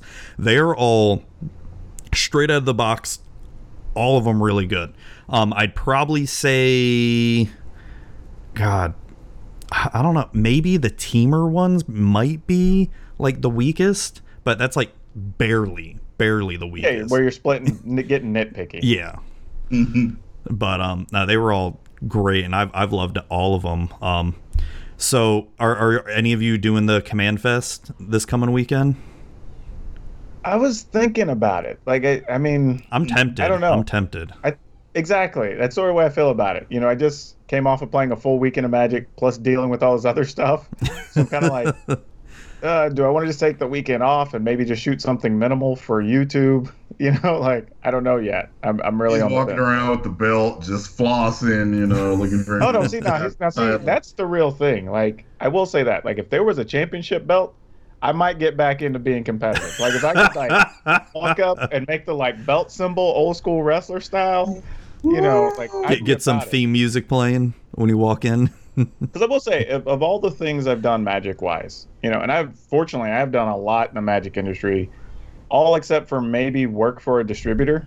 I think I've done just about everything else. I've worked for a game manufacturer. I've written for magazines and website. I've done podcasts. I've run events, whatever. I've competed on the Pro Tour. Like, I've actually never won a trophy at an event. I've won tournaments and I've won cash, but I've never won a trophy from an event.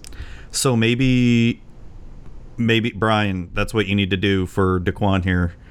Make him a little trophy for winning the Arena Open. I'll get the kids right on that. I've won fantasy football trophies, and I don't own a Magic trophy. Oh, dang. Oh, God. Here we go with the fantasy football trophies. Oh, man. So, Brian's in our league. I got 2 of them. Brian's got one, though, right? Like, you get one? Yeah, you got one championship. So I'm not super into football, but I'm like, as you can tell, I love baseball and all that. But that's one thing I've never, ever, as much as I love D&D and RPGs, you'd think I'd probably like fantasy baseball or something like that. Never, ever tried it. Here's the problem.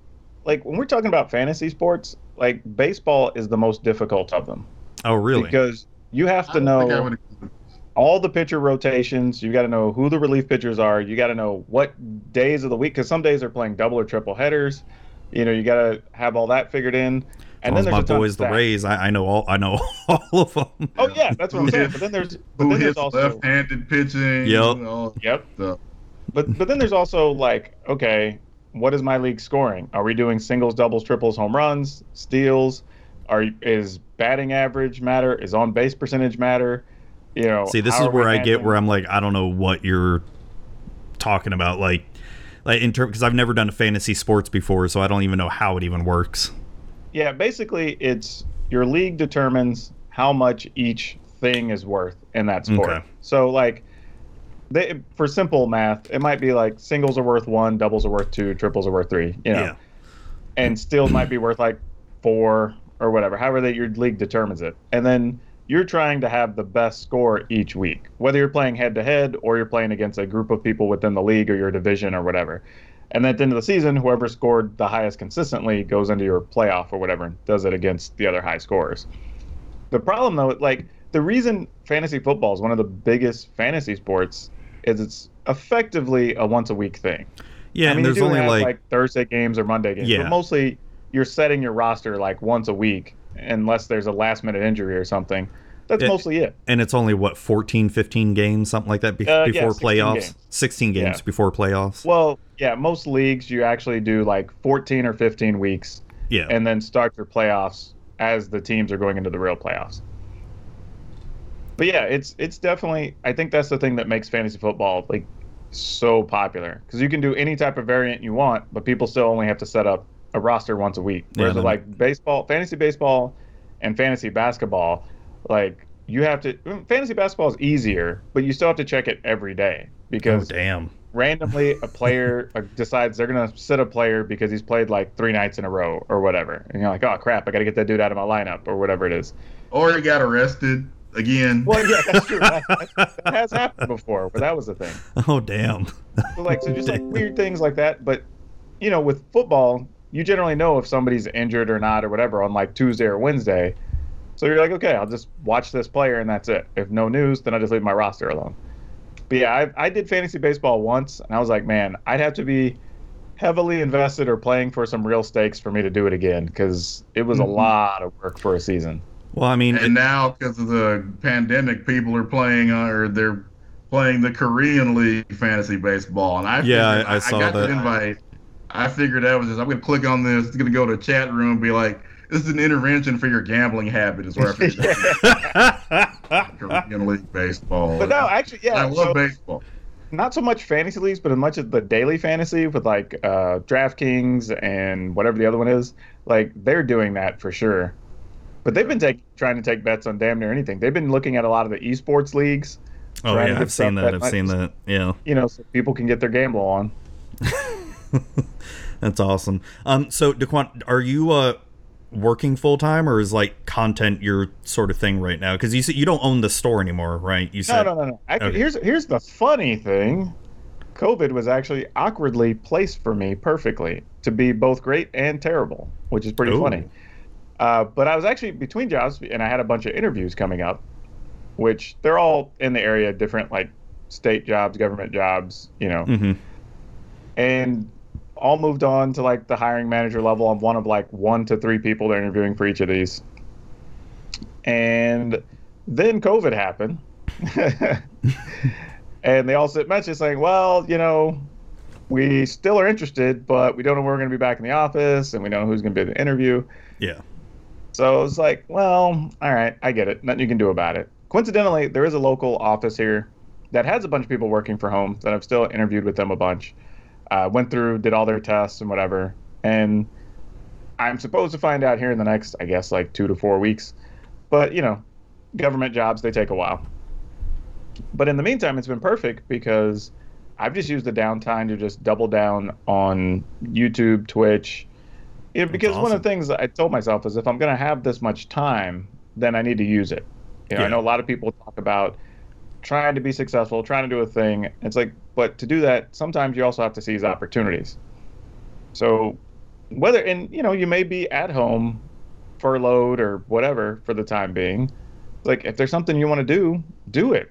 Like, I talk to so many people, they're like, well, I wouldn't know how to start. I'm like, but have you done anything to start? Like, have you bought anything? Have you read any articles? Have you watched any videos? I'm like, well, no. Then when are you going to start? Because you're never going to have this much free time ever again as an adult in the United States. Yeah. Yeah. Because even though I've been working full time throughout the thing, like March, April, I'm in healthcare, and I'm in more of a elective field of healthcare, radiology, and radiology definitely went down a lot during March and April. Sure. And so I had a crap ton of free time. So it's not only did and my boss was, and I'm freaking out. My boss, thank God, I love my boss. He told me, he's like, Zuby, just calm down. You're not going anywhere. You're not getting fired. Go play video games or work on something else. I'm like, okay. Because I'm so used to that mentality of I gotta work. And whenever there's any like downtime, I'm like, oh crap, I'm not working. What's going on? Oh, dude, I feel you. I am very much that. I always tell people, like, even if I retire, I'll be doing some charity work or something or whatever. Yeah. I don't think I'll actually be like truly retired. But oh no, I know what you mean. But yeah, I'm with you totally. And that's sort of where that mentality came from. It's just, while I'm here, let me do something and let me make it productive. So my thought was, if I could race to get my YouTube channel monetized in time, then that'll just be bonus money whenever everything goes back to normal. So, oh, dude, I've been streaming more. I've been doing that, like I said, doing the paper EDH. I'm like this close to getting my first Twitch payout, I've been affiliated with Twitch for years now, but I never ever did anything with it because I just never cared enough to stream or anything. And now with this, I'm having so much fun streaming EDH, and I'm about to get paid out probably any day now, and I'm probably just going to put that money back into this podcast and stuff. Yeah, I've done that. That's one of the big things. I think it's good you said that. Anybody who's thinking about getting into content creation, that would probably be my first advice. Either save it or reinvest it into your project. Don't go spend it.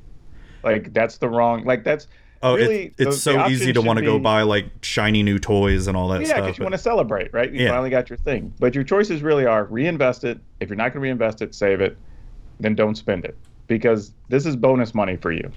You either put it in the project to try to make the project better to make more money, or just save it. Don't waste it, because truthfully, especially with content creation, you can have a huge month, and the next month could be a quarter of that. Yep. That's what scares me with like people who go full time with content creation. I mean, kudos to them who can do it. I couldn't do it. I need that stability of paycheck to paycheck and all that. I couldn't imagine. But you know what though? The people that do it, they treat it like an 8 to 5. They're doing 4 to 5 days a week. They're doing 6 to 8 hours. Like Professor Tolarian Community College, I don't know if you ever talked with him. He treats it exactly like a job and just bangs out video after video and all that. I had him on the podcast a couple of years ago, and I was asking about that stuff. It's crazy. He's a work machine when it comes to that. You have to though. Like, that's how and you get your sponsors.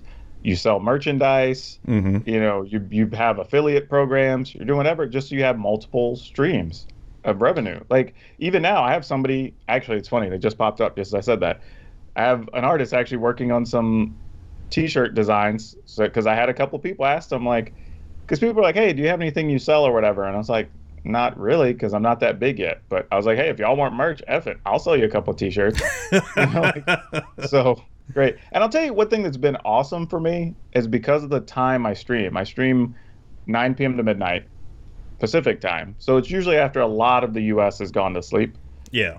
But what's awesome is I get a lot of Aussies and Kiwis and stuff, and some Germans that get on my stream. And they've been super supportive. So as things have started to grow, like they've been, like they're like the greeters in my channel and everything else. Like it's awesome. Oh, that's what I love doing with the best streams that I've noticed that I've had personally is the ones I do Saturday morning, because just like you, I'll get a lot of people from Australia, especially the UK as well too, and just a lot of them, and it's awesome. It's still I don't want to say weirds me out, but it's still weird that, you know, someone like on the other side of the world is want to watch me play Magic and do very badly at it. And but here's the thing though, and this is what, again, this was from like my research early on when I was looking at when is everybody streaming. I'm like, well, if I get on at prime time for us, which, you know, 7 to 10, I'm like, well, there's a crap ton of people already streaming. Like, why would you want to stop and watch me when you could watch like Seth, or you could watch Andrea, or you could watch like whatever? They're all streaming in that window, right? Like why, what? But if I'm on later, then I get all the people that are already still wanting to watch somebody stream, or maybe they just got on, and I can get a lot of the transition. And then if you make friends with any of those people, or anybody who's even a mid-level streamer, well, when they're done, they're just going to raid your channel with some people.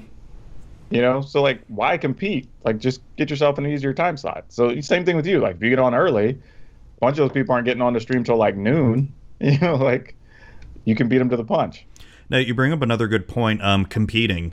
That's something that took me a long time to learn and get over. And I feel like a lot of newer content creators think they are competing. And in a sense you are, but you really aren't competing, because it's really good to build that community of it.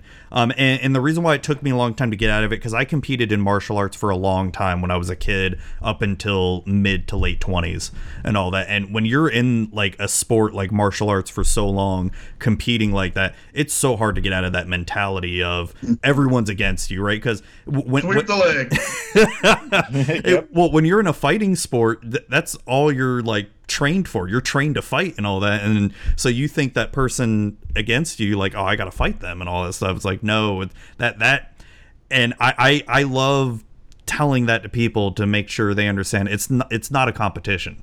You know, learn from the people that are bigger than you. You know, talk to them about it, see what they're doing right and what you're doing wrong, or talk to other people your level, mid-level, you know, just learn and understand and grow, and don't be afraid. Don't think it's all just one big competition.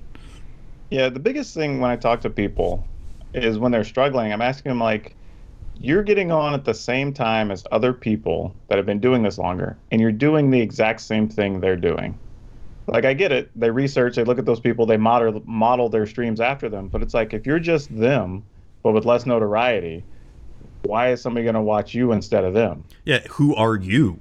You know? Yeah. Like, that doesn't make any sense. So, like, do something to make yourself stand out. Like, even with me, with my channel points, like, they can spend them to, like, make me tell a bad joke. We do 2 truths and a lie. Like, I have just some ridiculous stuff in there. But oh wait, you can edit those? People gotten used to. Oh yeah, you can totally customize. Shit, I had no idea.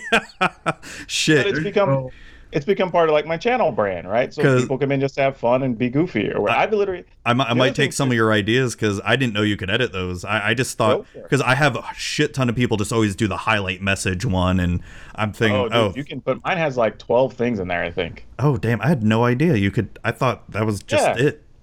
For all different levels, I have a thing that like somebody can spin. I haven't changed mine. I have no idea you could. Have me critique their stream if they want me to. They can make me watch a video and get my reaction. They can, like, you know, all kinds of things. Just dumb things. I think your neighbor TJ has one that you can spend like 500 points to make them do 10 push-ups or whatever. You can do whatever you want. Oh, that's great. I'm gonna take that idea. I like that.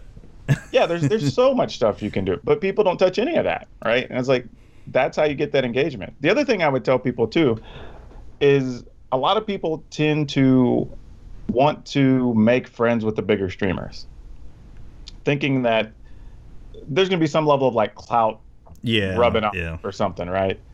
And in theory, that's true. Like, if they were to raid you with a big enough raid, some percentage of them will hang around and you will get some new people, right? But the real issue, there's really 2 points. One is your content similar enough to theirs so their audience still wants to engage with you?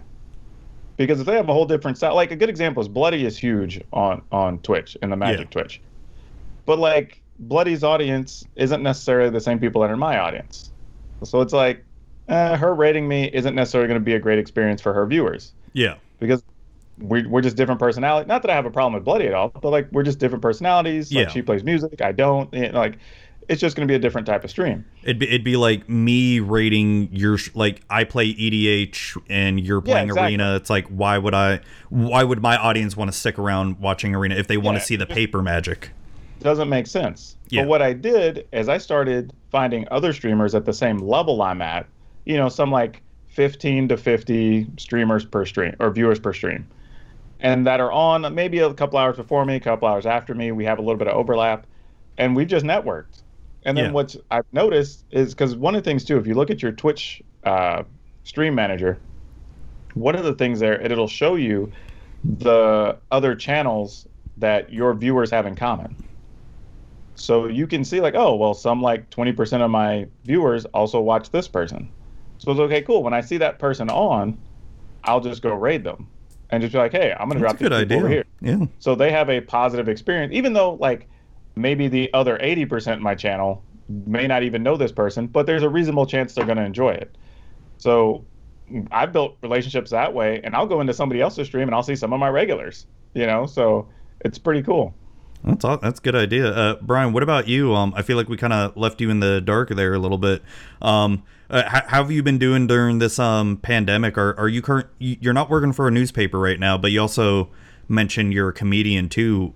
Are you still actively? Well, I guess it's kind of hard to do that, like go to clubs or anything right now.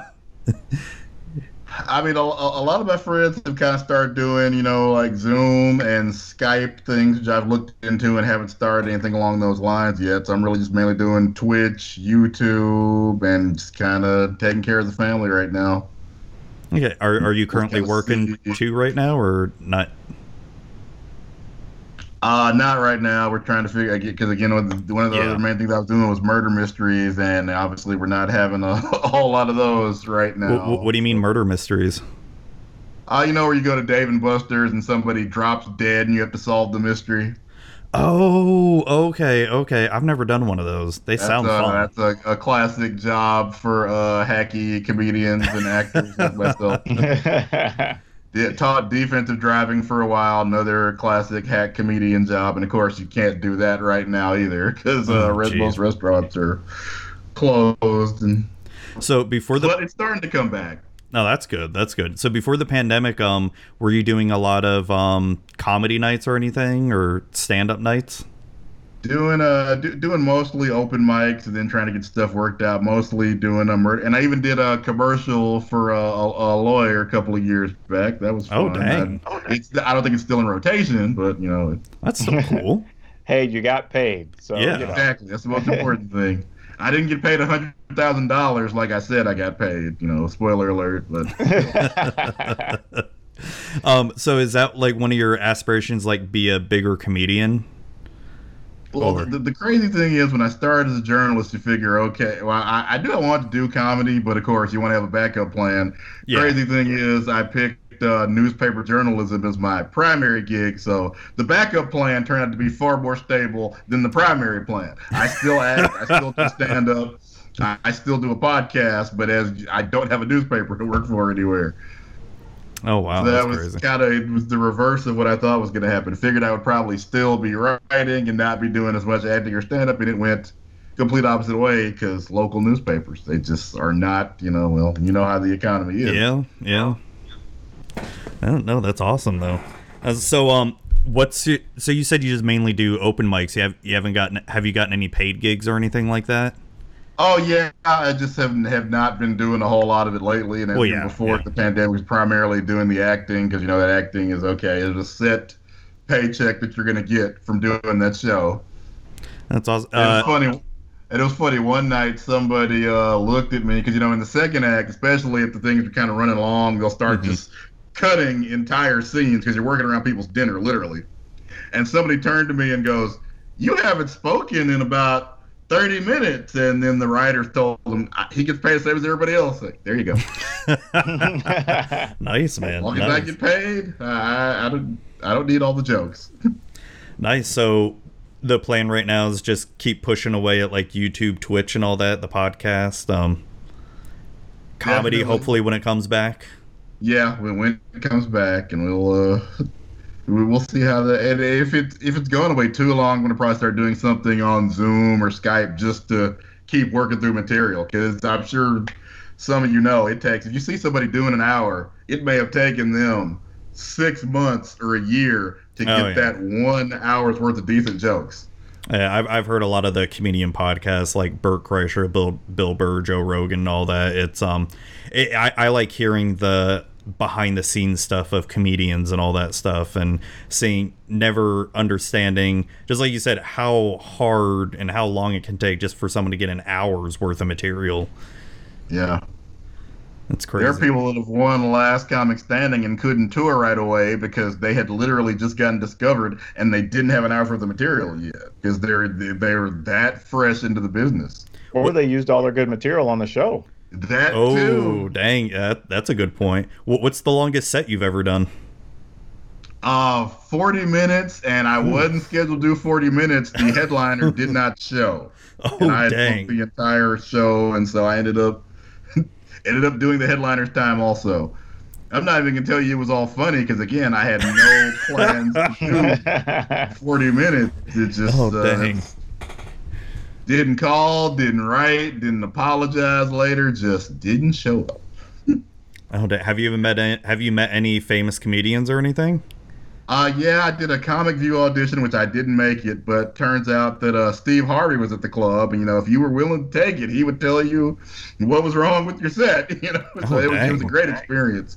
And he shared one of his stories where basically, like we talked about, he had just he did an HBO special.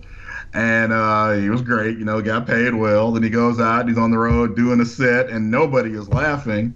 And after about 4 or 5 minutes of nobody laughing, somebody stands with, "Look, Steve, we all love your comedy. We all watch your HBO special. Ain't you got any new jokes?" And no, because he never had an HBO special before, didn't realize he had to write all new jokes now. Oh, because everybody had heard all the other jokes he had. Oh, that's true. That's true. Which if you've never done a TV special before, you probably don't know that. Yeah. No, that makes a lot of sense. That's awesome. Has there been anyone else that you've met? Oh, let me see. If you know Paul Varghese, who was on Last Comic Standing, and he works primarily out of the Dallas area, done a lot of events with him. I feel bad. I actually met Lewis Black, and that wasn't stand-up. I just happened to be on vacation in Vegas and saw Lewis Black sitting at the buffet. And just went up to him. And I didn't even tell him I was a comedian. I just wanted to, just talk to him and get a picture with him, basically. Oh, that's awesome. Because as he says in his act, his people are Jewish. They hunt buffets. And yeah, I actually did. Run into him at a buffet. So he's truth in comedy right there. So you brought up Brainstorm Brewery. Jason Alt, he's a comedian, right? Uh-huh. Yeah, I've heard that. Yeah, that'd be funny. You two do like a little magic comedy special, so I don't know.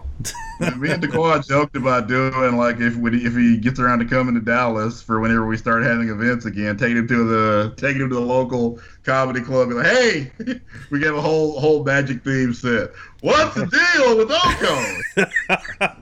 And get like one person laughing or something. Oh yeah, exactly. There'd be two nerds in the back of the room going, "Man, this is lit," and other people going, like, "What the hell are they talking about?" This is the funniest stuff they've ever heard. Oh my god, that'd be hilarious. Al Franken calls that metal shop comedy. I think he actually got booked to do a metal convention, so he had to write a bunch of jokes for people that work in metal shops. And he knew he would never use any of these jokes ever again, but you had to work this gig and you had to get paid. That's crazy. That's awesome, though. That's awesome. Well, it's getting a little bit late on my side here. I just want to thank you both for coming on. It's been past 2 hours since we recorded, and it feels like it's flown by.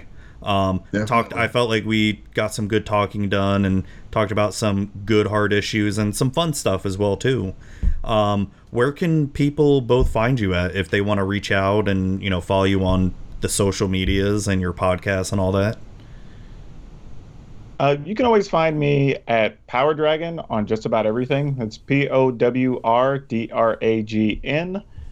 Or you can catch me streaming if you want on Twitch Mondays, Tuesdays, and Thursdays, 9 p.m. to midnight Pacific time. But yeah, if you look up Power Dragon on pretty much all the social platforms, Twitch, YouTube, I'll pop up. Awesome. Yeah. Awesome. I am DL Caesar on Twitch, YouTube, Twitter, and Instagram. And I also have a family-oriented channel, and that is Alan's Ever After. It's about, and unlike Daquan, I don't have a really set Twitch schedule yet, but definitely stop by. And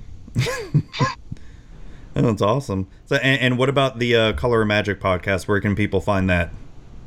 Yeah, you can just go to colorofmtg.com. However, if you want to just look it up on wherever you download your podcast, we're on pretty much everything, but I think SoundCloud, everything else you can get it. So iTunes, Podbean, Buzzsprout. Is it on Spotify? Google Play.